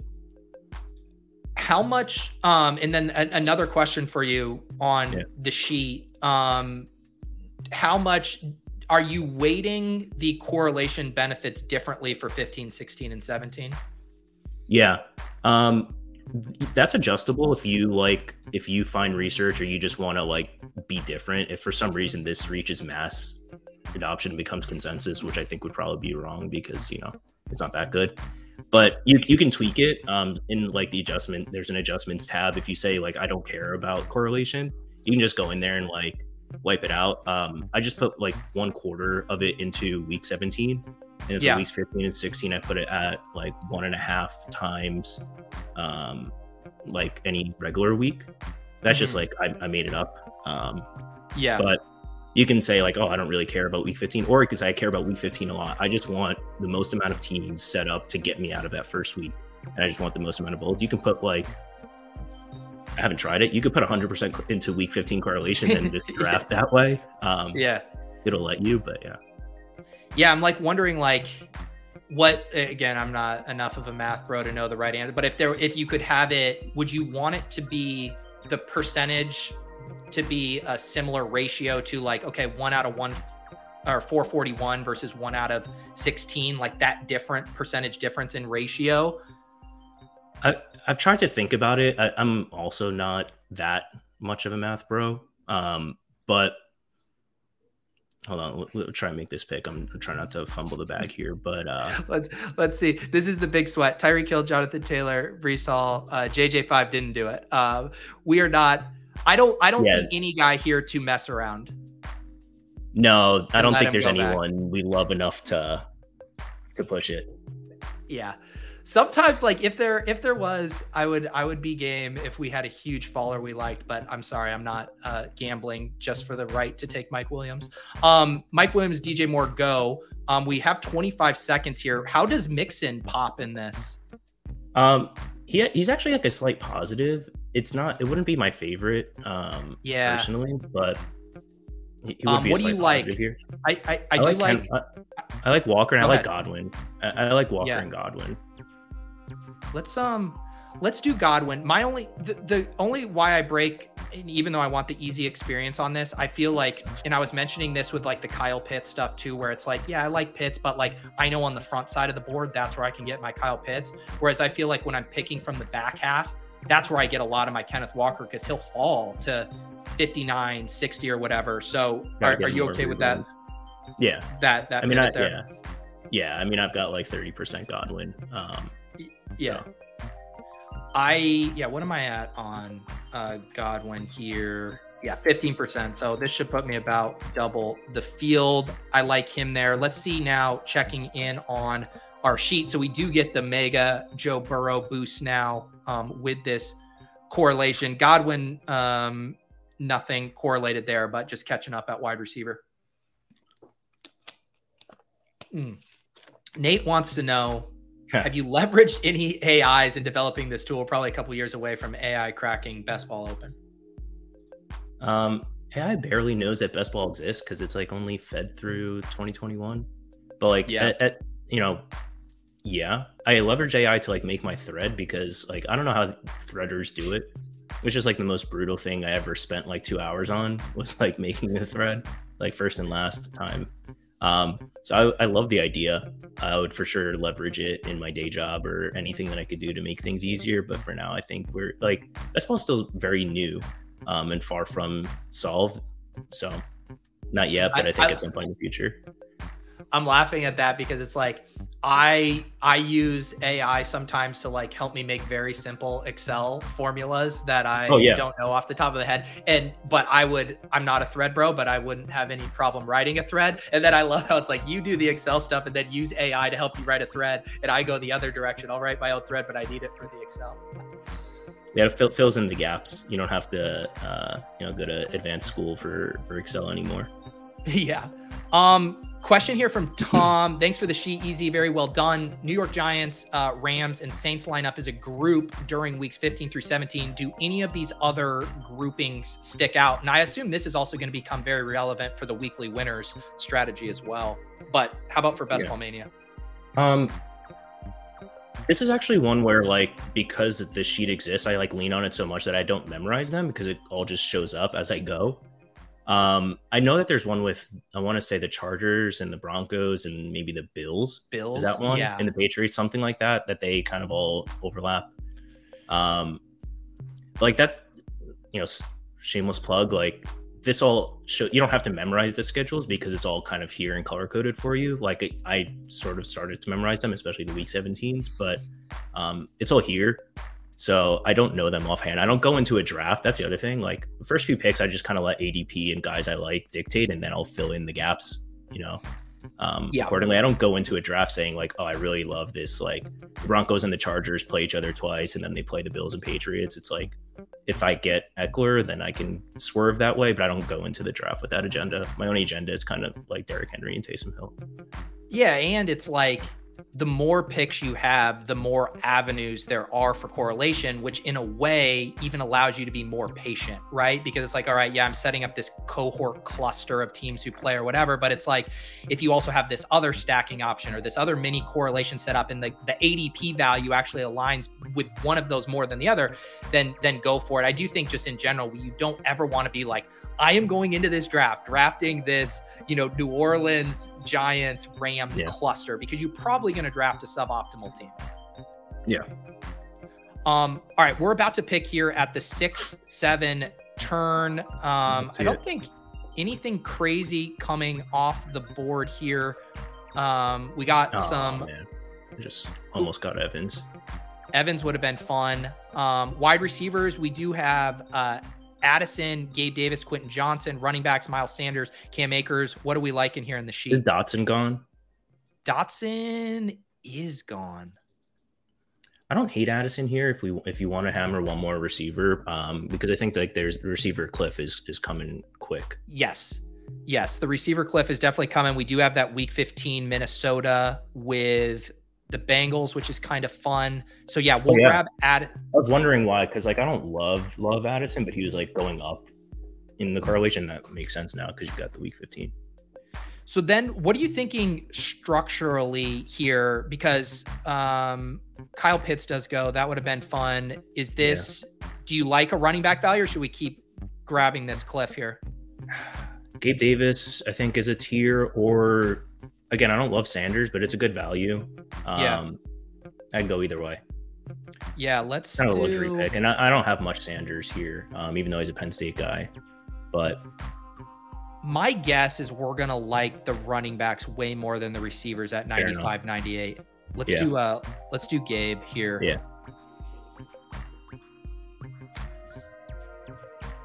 And then even looking at your sheet now, if we go over to, and remind me again, this bucket here is just based on top pick, and this one is factoring in the boost more. Yeah, that the bottom is just if you're like, I only want to draft someone correlated, or like this is better. Like there's a lot more here. This for like slow drafts, if you want to set up your queue, this would be the way to do it. Or one way to do it to say like, or future planning. So you can look and see. Our next pick is pick 95, and then we're at pick 119, 2 turns from then. So you can start to look further down the board to say like, oh yeah, Tyler Boyd is going to be up. Well, actually, that's a bad example. Oh yeah, MVS is going to be up at some point in this year, but he's not you're not taking him next round. Yeah. So it's good to see how many like stacking options you have later in the draft. Yeah. And I was mentally doing that with Jared Goff last draft. I was checking his ADP relative to my pick and being like, all right, let's roll the dice here. Yeah. All right. So our team here, for the audio listeners, we are drafting out of the 2-hole. We have 1 quarterback, 1 running back, 5 wide receivers. Joe Burrow, premium double stack with Jamar Chase and T. Higgins. We got Josh Jacobs, anchor running back there in the 3rd. And then rounding out some wide receivers, Chris Godwin, Jordan Addison, and Gabe Davis. Structurally here, I think we are in good shape to attack this pretty much however we want at these next 2 picks. Yep. Oh, yeah, I wanted to circle back to, I know you said you haven't drafted any of the different kind of like advancement structure contests yet, but I do think that will come into play for people. How would you make mental adjustments to the sheet if you were drafting a Bulldog where so many people advance relative to Best Ball Mania? Yeah. I would just change the weighting out of week 17, and like probably make all of the playoffs like matter slightly more than the regular season, but not much. So if you think of like each week is like 1 out of 17, like I don't know, like if you make them like the playoffs like 1.5x, you don't even need bringbacks. It's like helpful in like a true tiebreaker scenario. I've had decent success in like those small field contests from like just stacking or even at some point giga stacking like premium QBs.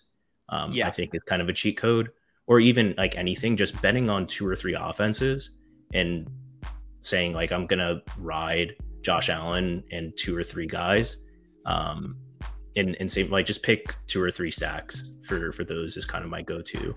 I wouldn't go crazy with playoff correlation there. And did you won the Bulldog last year, and then the Club MGMI Mastiff DAO? What did we end up winning? Was that second? We came in second in the Mastiff, yeah. I forget if we had any Buffalo and Bengals there, if we can say that we ran bad or not. I think we ran we had like P Ryan, but I think we had no path to first there. I want to say that sounds about right. Yeah, it'll be hopefully they drop another one of those Mastiffs soon. All right, we're about to pick here at pick 95, 8-11. I don't see anything else here that we need to do necessarily at quarterback. We do have some running backs here. What position are you looking at? I do like running back here. Like this is going to tell you quarterbacks, but like we have so much invested in Burrow that I don't think it's necessary at this point. We have a lot of options. So it's kind of running back of choice between the Cook brothers, in my opinion. Yeah. I do like Dalvin. I can't help myself, but in this room, I don't know. Who's the other one would you like going both Cook brothers? I like those two more than the other running backs on the board. Okay. If we want to do a Cook Bros team, I think taking James first is probably the way to go in these rooms. Let's check our sheet here as we add. Where are you hoping to land the Dalvin Cook landing spot at this point? I've been betting on it being Miami. It doesn't really matter for this team. All right. I apologize. Right when I say getting both Cook Bros, we only get James. But we have 2 Buffalo players now. What's QB look like? QB, Anthony Richardson, Kirk Cousins, Daniel Jones. No, these receivers, they're trash. No Ingram. Just pick a running back. All right. Javante's fine. Okay. All right. We'll do Javante here. Do we have any Denver with LV, or do they not play in the fantasy playoffs at all? Not in the fantasy playoffs. Okay. So we do build out. Does James Cook get a slight boost with the Gabe Davis? Okay. Yeah. Ever so slight. And we do take Javonte Williams there. That was kind of that spot in the board. I find that happening a lot where it's like if you have the quarterback that you like there to get like the stack or that falls, sometimes it's clean. But man, you always feel like you're slightly reaching at running back. There's no receivers you like there. There's generally no tight ends you like. I don't love that spot. Yeah, it's definitely why receiver gets pushed up like after pick 80 or so until pick like 120. I'm just more or less fading that full tier of receivers. Yeah. And even these running backs don't feel good. Like at best, they have 1 knock, if not like 2 or 3 real big negatives for all these running backs. But at this point, you really don't need a hit on every pick in the draft, let alone like your 9th pick or whatever this was. So I feel okay, just taking guys with upside. I think Javonte probably fits that build. What did the sheet say? I see Tyler Boyd go off the board. How are you thinking about that? Because I assume when you have Burrow, Tyler Boyd's going to pop as a correlation, and yet we've already spent so much capital on the other wide receivers. How do you balance that? Yeah, so Boyd is like a slight positive, but he's still only like somewhat neutral to ADP. So if you scroll down, like he's there. I just plugged him in. So I have him ranked like slightly below ADP. There he is. Oh, there he is. Yeah. So his ADP is 104. I might not have refreshed it, but like 104. I have him ranked 119. He gets pushed up to 106. Like he gets positively correlated, but you're strengthening your Burrow bet, but you're sort of negating the Chase and Higgins bet, so it's really not necessary. I would take Boyd after ADP here all day. I wouldn't reach for Boyd as your wide receiver 6 when you've already bet your top 2 picks on Chase and Higgins. Doesn't, I don't know. You're kind of negating what you did up top. Yeah. Do you find yourself, when you're using this sheet a lot and seeing like the new ADP, do you find yourself enjoying the spots from the middle of the draft board where you can kind of play the waiting game more for value? I like my, if I could choose to draft from one spot, I think like 4 or 5 is probably the best, and just take a receipt. Like, I like that. It is definitely hard to be on the turns. You're either taking the guys nobody wants, and like by the time ADP refreshes, like everyone at the top of your list has now gone down like a round or whatever, because it's just constantly, I don't know, Damian Harris always at the top of the queue, whatever it is. So you're either a trendsetter or you're just like scooping up the garbage. So it's kind of tough at the turns, but that's a game we play. That's a very good way to talk about falling knives. Trendsetter or scooping up the garbage, one or the other.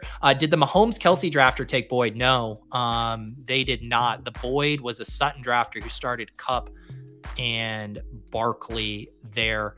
Also, reminder, guys, so for the comments for this video, like I said, I'm going to be putting some stuff together, looking at my portfolio and exposures through 75 drafts. So it'll have the main stuff, which structures I've done the most, obviously the players I'm fading, any fun quirks like that. But if there's anything else you would like to see me review, say which week 17 correlations you have the most of, which stack you have the most of, anything like that, leave that in the comments, and then I'll try to pull that together for a post later this week. And I think I'm actually going to schedule a stream maybe on Friday to do kind of a halfway point portfolio exposure review. Sky Moore goes at 116. That would have been a nice pick for us at 119. We are continuing to see, we got some quarterback options here if we want them easy. Yeah. I do think like I thought we had a bunch of stacking options, but like, we don't really. We don't. I like Baker Mayfield, but that's just like, I don't know if I'm ready to get buried by that. That's your own kink, yeah. Yeah. Kirk is good with Addison, or we can go with the naked Anthony Richardson. Not fully naked with that. The Jacobs bring back in 17. Yeah.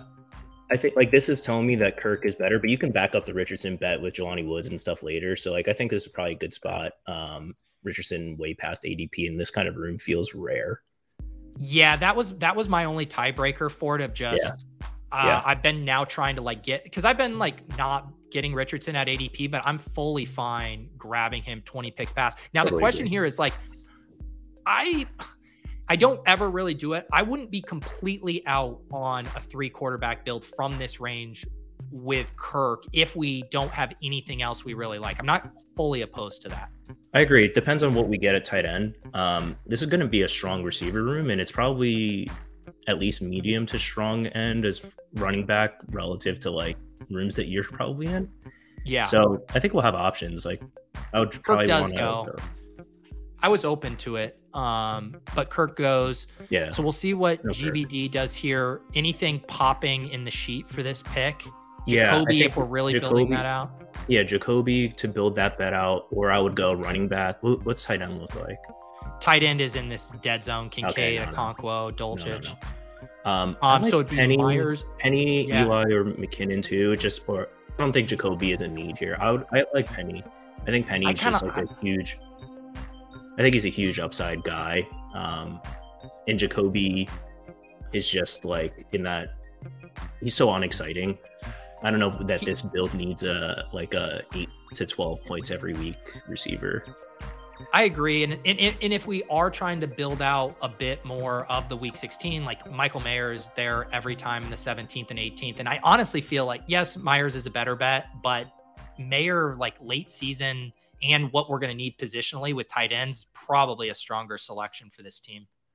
Yeah. Plus like Renfrow, I've never seen, there's guys that ADP doesn't make sense because I've never seen them above ADP. Like I've never seen Renfrow go.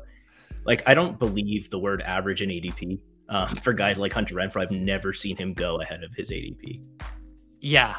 No one is ever excited to reach for him, especially too when you have like he's not even a super fun guy for correlation purposes because there's so many of the like trade rumor stuff too. Yeah. Exactly. And his quarterback goes after him or undrafted. It's just, Yeah. I don't know. And I'm fine with Renfro. Like, you have a lot of outs there.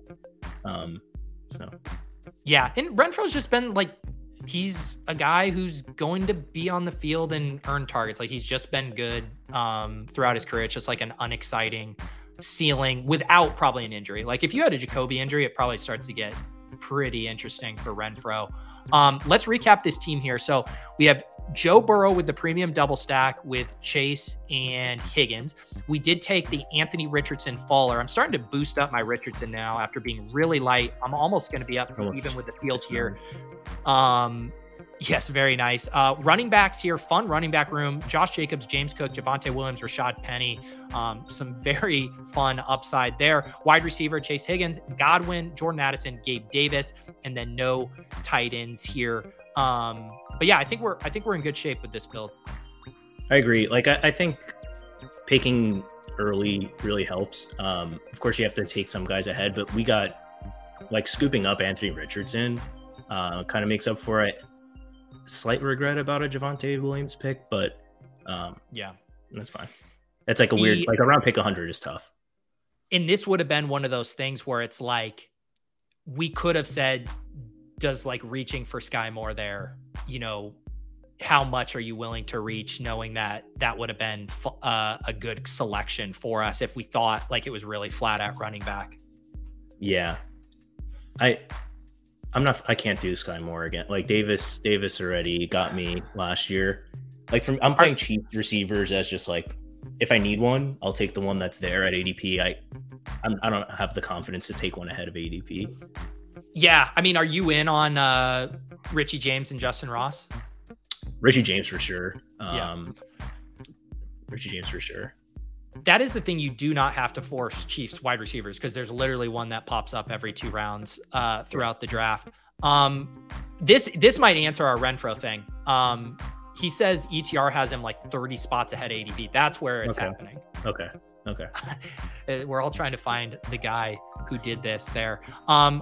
All right, so we are going to be picking here at the 12-13 turn. We have a 2-4-5 build here. We can head over to the sheet. I have one guy I'm eyeing.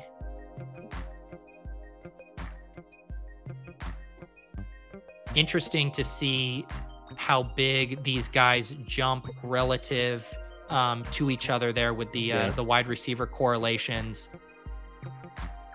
So what is it? Because it's interesting looking at the MVS versus Rashee Rice jump, because MVS is making a bigger jump than Rashee.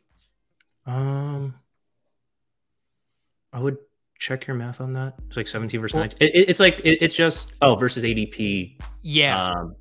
Yeah, because like, I try so hard. Like, every projection system just hates rookies, and I try so hard to like, like Alec Pierce or MVS here, but I'm good with Pierce. Let's do Pierce. I'm definitely because you can get, to your point, there's a Chief available at any turn. Right. Is there anything else jumping out here at tight end? We finally do get Kincaid falling. I don't know if we want to like go Omega Bills without Allen. What does the sheet think of that at these prices? No, I don't think that's good. Yeah. So Rodgers, Osborne go. I can put MVS in the queue. Running back, Algier Roshan. I kind of like Schultz. It's really gross. But I think that he's very live to lead the team in targets. Yeah. I kind of like Dalton Schultz. Yeah, I've been drafting a decent amount of Schultz. I'm at 13.7%. I like him there. Because it's like I draft Kincaid so infrequently. I think I would have been very tempted at that price with a bet on the Bills. How were you thinking through that spot? That's just like probably a bias for me against Kincaid. Like, not the player, like apparently like he should be good. He's a first round player, but that's just like rookie tight end on a team that has like an efficient tight end in the past. I don't know that his path to paying off like the starting tight end tag is there, unless you have Josh Allen. Even if it's like you're betting on the Bills' offense a bit with Gabe Davis and James Cook, now you're like taking a bunch of like tertiary pieces or secondary pieces at best on Buffalo without, someone has this team with Josh Allen. Yeah. And I don't know that I want to go to battle against those teams with, Gabe Davis, James Cook, and Kincaid. I like Dawson Knox like almost as much. So that's my and I'm with you on those takes. I've barely been taking Kincaid, think he's massively overpriced, have way more Dawson Knox. I sometimes just use the like ADP followers of like, look, I'm never taking Kincaid, but at 148 with a Bills bet is probably one of the few instances. But like you said, the true actual instance is when you have Josh Allen and then you get the big Kincaid faller, because I do think more than any other position, like fringe tight ends are so correlated with their quarterback as far as production. And if Kincaid gets there in the fantasy playoffs, it's probably because he has a 2 touchdown week. And like, that means Josh Allen is almost for sure going off. Exactly.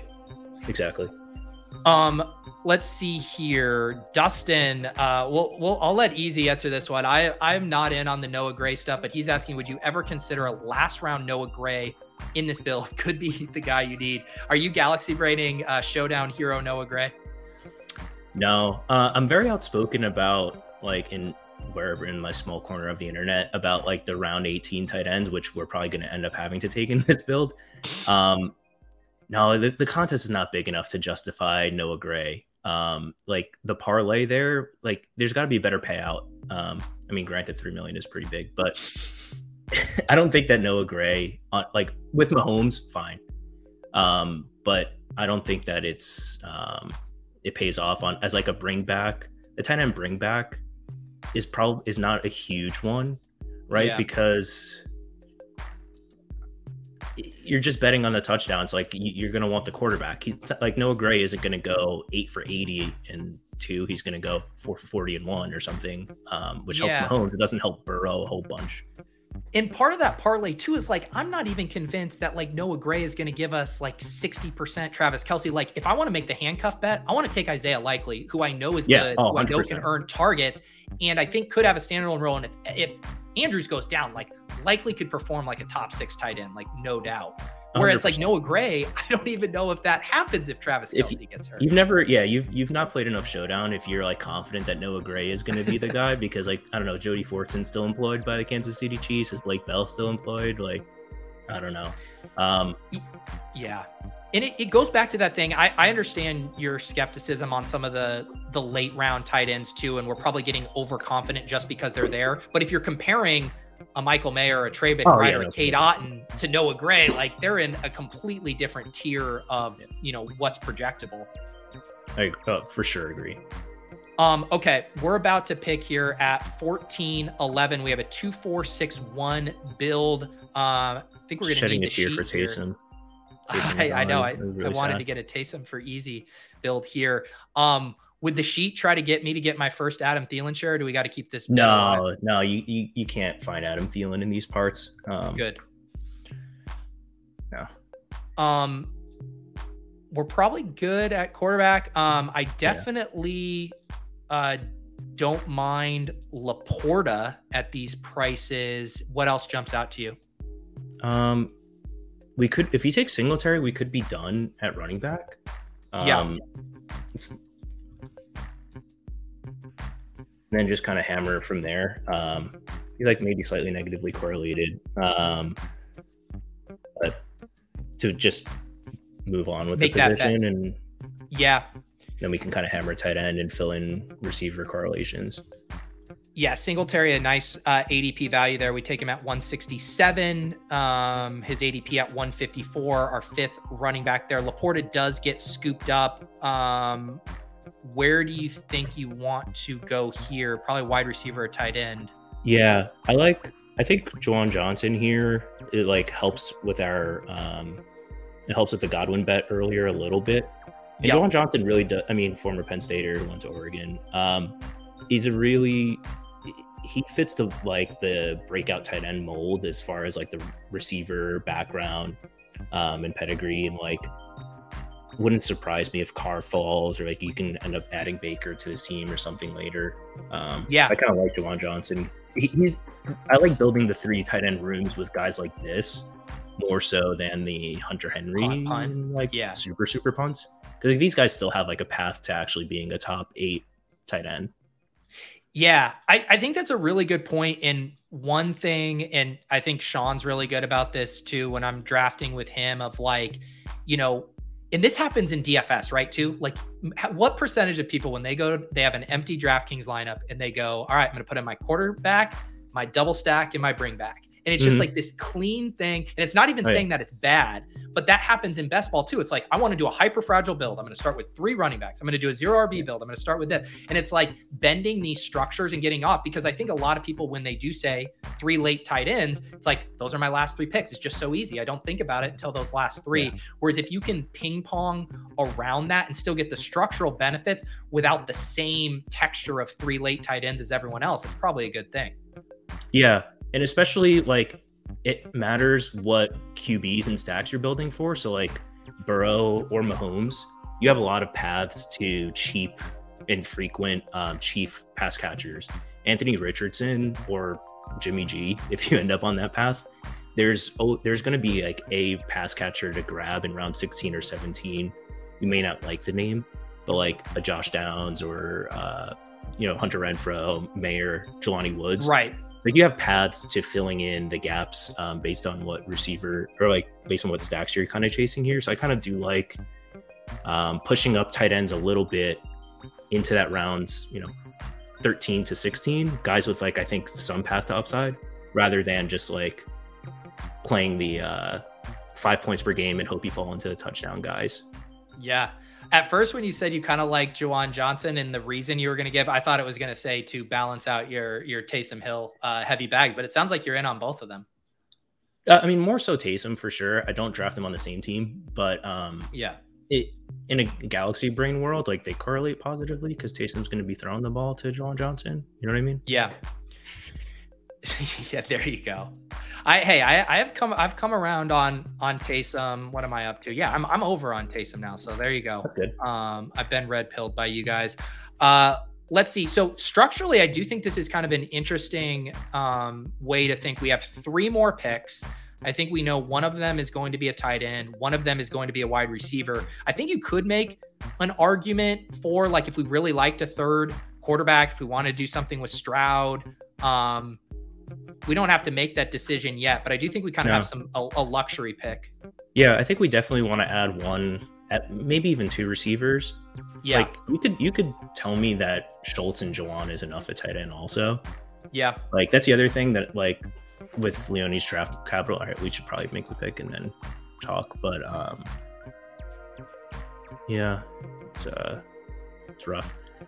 I can't, like, what receiver here. Is it Downs, or, like, because Renfro's gone, or like a Tim Patrick? We could just do James here, or Richie James. We want him. Yeah, At this point, you can't not have Richie James. ADP's a construct. Let's do Richie James, because then if we're thinking, what do you like better in this build, or just for the team, right? Do you like Jelani or do you like Downs more?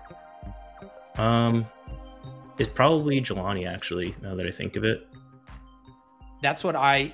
And you can push that around. You could push that decision around too, I think.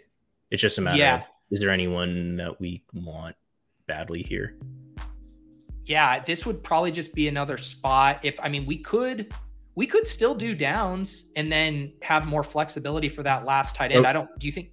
Are you definitely good at running back?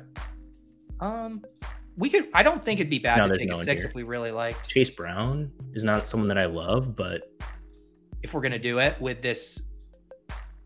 Yeah. Let's do that. And then we kind of have more flexibility here. We can do another wide receiver, or we can do another tight end. So I'll recap here, and then we can talk why that was a little tricky. Joe Burrow, Anthony Richardson at quarterback, Jacobs, James Cook, Javonte Williams, Rashad Penny, Devin Singletary. Add Chase Brown to this big Bengals bet. Wide receiver, Jamar Chase, T. Higgins, Chris Godwin, Jordan Addison, Gabe Davis, Alec Pierce, Richie James, and then tight end Dalton Schultz and Juwan Johnson. Anything you do differently in retrospect? I know we were kind of crunched for time there. No, I like it. I think we're increasing the Bengals bet with a guy who could actually matter. Like in 80+%, maybe even 90+%, Chase Brown is just a zero. But I think there's a path to where he can actually crack your roster. Whereas like Downs, like if you think of am I confusing him? Is he like more of like the slot receiver? Really small archetype? dude. Yeah. So like we've already bet on Alec Pierce. I don't think you need to double down on the Anthony. We got Anthony Richardson so cheap. You don't need to double down with like the receivers. And plus, like if our receivers aren't good enough already with what we've invested, like I don't think the eighth guy is going to be the one who brings it over their top, and probably won't be, Josh Downs. So I'm good there. And then we can it's sort of a luxury pick. I think like tight end, if something works, great. But it's sort of luxury pick here to end it. Yeah. I mean, looking just at like kind of our big correlation stuff, I mean, probably the one miss would be like if we had a Pittsburgh guy, because we do have Pittsburgh playing the Bengals in week 15 and playing our Colts in week 15. That would have been a nice one. Allen Robinson is sitting there waiting for us. Is Allen Robinson going to be in the league by week 17? All right, no, we need it by week 15 and 16. This is like the fourth year in a row that you can go in and say, this is the best quarterback Allen Robinson has ever played with. Yeah. No. I know. Or you could if there's Noah Gray bros out there, they should be touting Darnell Washington right now to us as well. Yeah, RIP. What was his ADP in the big board? Darnell's? Yeah. Yeah, it was like Kincaid levels, I think. But we'll always have that time of him pushing a sled easy.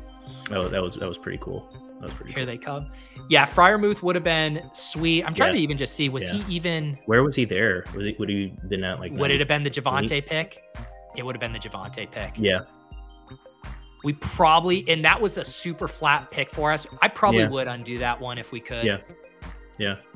When is Underdog going to add late swap? Exactly. Actually, they do technically kind of have it. For the dailies. Yeah. All right. So thinking about how we stick the landing here, would you, if Gesicki fell, would you consider him as a bring back to the Buffalo stuff? For sure. Plus, I think I don't know if people are listening, going to take, Hunter Henry over Gesicki. Okay.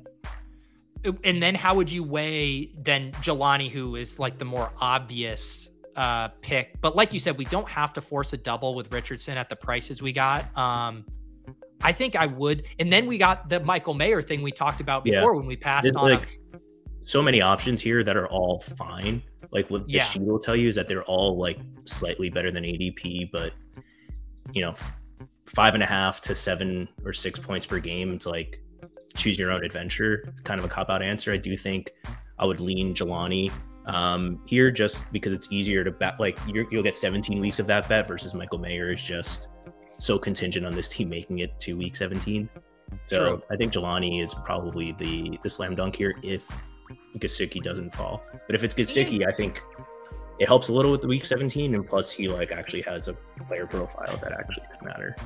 And one thing I do think about is, I have no problem making the team level correlation bets like the Schultz and Singletary thing we did, especially when you're getting discounts. But I do think like if we're playing for 99th percentile outcomes in week 17, we want Josh Jacobs getting all those touchdowns for the Raiders. Oh, sure. And so in those scenarios, I think it makes sense. So, we have our option of all of these. I'm good with either Gesicki or Woods, and I think I'm with you. I still lean Woods here. You good with that? Yeah. This has Woods like 2 spots ahead of Gesicki and has them both very good. But okay. I like Woods here. Last call, just Noah Gray, just for the Please fun. Don't. Okay, no, just have your team that you drafted on stream with me ruined. All right, easy. This is a fun team. Let's look at it in the sheet here. See how we did. Way up there, by the way. Oh, for like talk a little bit about the scores here and how that works, because I've seen people screenshotting their scores. Yeah. Oh, it's funny. It shows you something different than what it does for me, because it uses Excel or Google Sheets like randomizer to use like standard distribution. I look at basically my adjusted points per game with the correlations and looked at standard deviation of player profiles, like someone like Derrick Henry or Taysom Hill have spikier profiles, their range of outcomes is wider versus, say, a Keenan Allen or Chris Godwin slot receiver type, or quarterbacks, pocket passers are kind of narrower and things like that. So looked at that, and it simulates your team, in air quotes, it's just Excel random number generator, but it plugs in like as you're going, and you can kind of chase like what a good score is here, and it knows like your tight end buys. What I haven't told it yet is that Kyler Murray's probably not playing 16 games. It doesn't know that like it would have been helpful for your chat to tell it that James Williams is missing a couple of games, Javonte might miss. So this this assumes everyone plays 16 games, but it's kind of a way that you're looking at, oh, I'm on a slow draft clock. Like, do I pick QB or tight end? What adds more points to my team? That's where I've kind of found it. But it's cool to chase like 150 plus points. Granted, this is like it's near a ceiling, because like with all these assumptions, you're chasing ceiling, but that's what you have to do. To win $3.5 million. Could you achieve a much higher score, but at the sake of like building a suboptimal team if you're just ripping in too many correlations, or does it balance it out? Like if you took 6 guys from the Eagles or I don't know, even a worse team? No, it would be bad. Okay. Like if you're score chasing, like in theory, like that would be right, because you would be balancing correlation with like actual good players. Like the only way to, like, you can't just jam in pure correlation, because you're going to lose to teams that actually have good players. Like you can't out correlate your way into like a 6-round reach in round 2. Like it doesn't make sense. Yep. All right. Final recap of the team for the audio listeners. Big thanks to Easy for joining me and helping me co-pilot this team. We got Joe Burrow and Anthony Richardson at quarterback, Josh Jacobs, James Cook, Javonte Williams, Rashad Penny, Devin Singletary, Chase Brown at running back, wide receivers, Jamar Chase, T. Higgins, Chris Godwin, Jordan Addison, Gabe Davis, Alec Pierce, and Richie James. Tight end, Dalton Schultz, Jawan Johnson, Jelani Woods. I'd say other than that like tough spot with Javonte, and maybe we would have reached for Freiermuth instead, I think we let this draft come to us. I agree. We like, this is an example of like, this will push you in correlation, but like at the end of the day, you still, a lot of times you're just drafting mostly the best guys on the board, and it kind of helps you fill out the draft. So, it's supposed to be like complementary. It's not like a correlation, take the wheel type thing. But I think that this team is pretty sweet. It is a very fun team. And, we were able to do what we always say, right? Where you want to build a really smart correlated team, but you preferably like to do it with some ADP values as you go. Getting Richardson, huge fallers there. We, scooped up some guys like Penny and Singletary. I think just built a really strong team. And then when we do throw ADP out the window, it's at the end where it's like all of these wide receivers are the same. It doesn't matter if you take Richie James at 191 or not. Yep. Easy, give the you spend more time in my Discord than I even spend in my Discord. So give the people the plug on the Deposit Kingdom Discord, which someone mentioned on Twitter. With Twitter going to shit, I mean, the Deposit Kingdom might just be the place we all have to go now. That's true. I spend an inordinate amount of time in there. Start like Club NGMI, but I'm there in like the Badge Bro channels. And if you like tag me in any other channel, like I'll probably show up within a few minutes, if not seconds. So love the people there. Like a lot of people grinding their absolute cocks off, like sweating every inch of EV in every contest that Underdog puts out there. It's fun. It is indeed. And you guys hear me mention it a lot, but like Easy said, there are so many corners of the Discord there. We got the Badge Bros guys. There's threads for all of those different sports. Even the General Best Ball channel has been popping of late, all kinds of discussion in there. So I highly recommend hopping in there. And I was going to pull up here, just Easy. You don't get to flex this a lot, but your rank in the Deposit Kingdom here, I need to pull up this leaderboard here in a second, but it is, what level are you at right now? I need to pull this up. Here, I'm going to get this screen share here. So while he's pulling this up, the Deposit Kingdom Discord, it has based on activity. It has XP, experience points or whatever. It's just basically measured by how active you are in there. Easy, number one by a good margin, level 118. You have achieved true thought leader status in here. You see some other familiar names, Dangy, Ludog, Pump, Ori, Babs, basically all the NGMI guys who, cut their teeth during the NFT bull run, boosting these numbers. But you, Easy, have continued your XP even post NFTs. Yeah. I have an addictive personality. I like figuring things out and I like talking. I like, I think I'm right. And I like to back it up with a lot of words. So well, shout out it's a good place for it. To Easy. And I do have, if you go in the FAQ, I have a post. There are some rewards when you hit certain levels. Did you ever get your bomber jacket? Hold, please. Sorry, I don't want to make this run like super long, but hold. No, please go get it. I forgot to get it.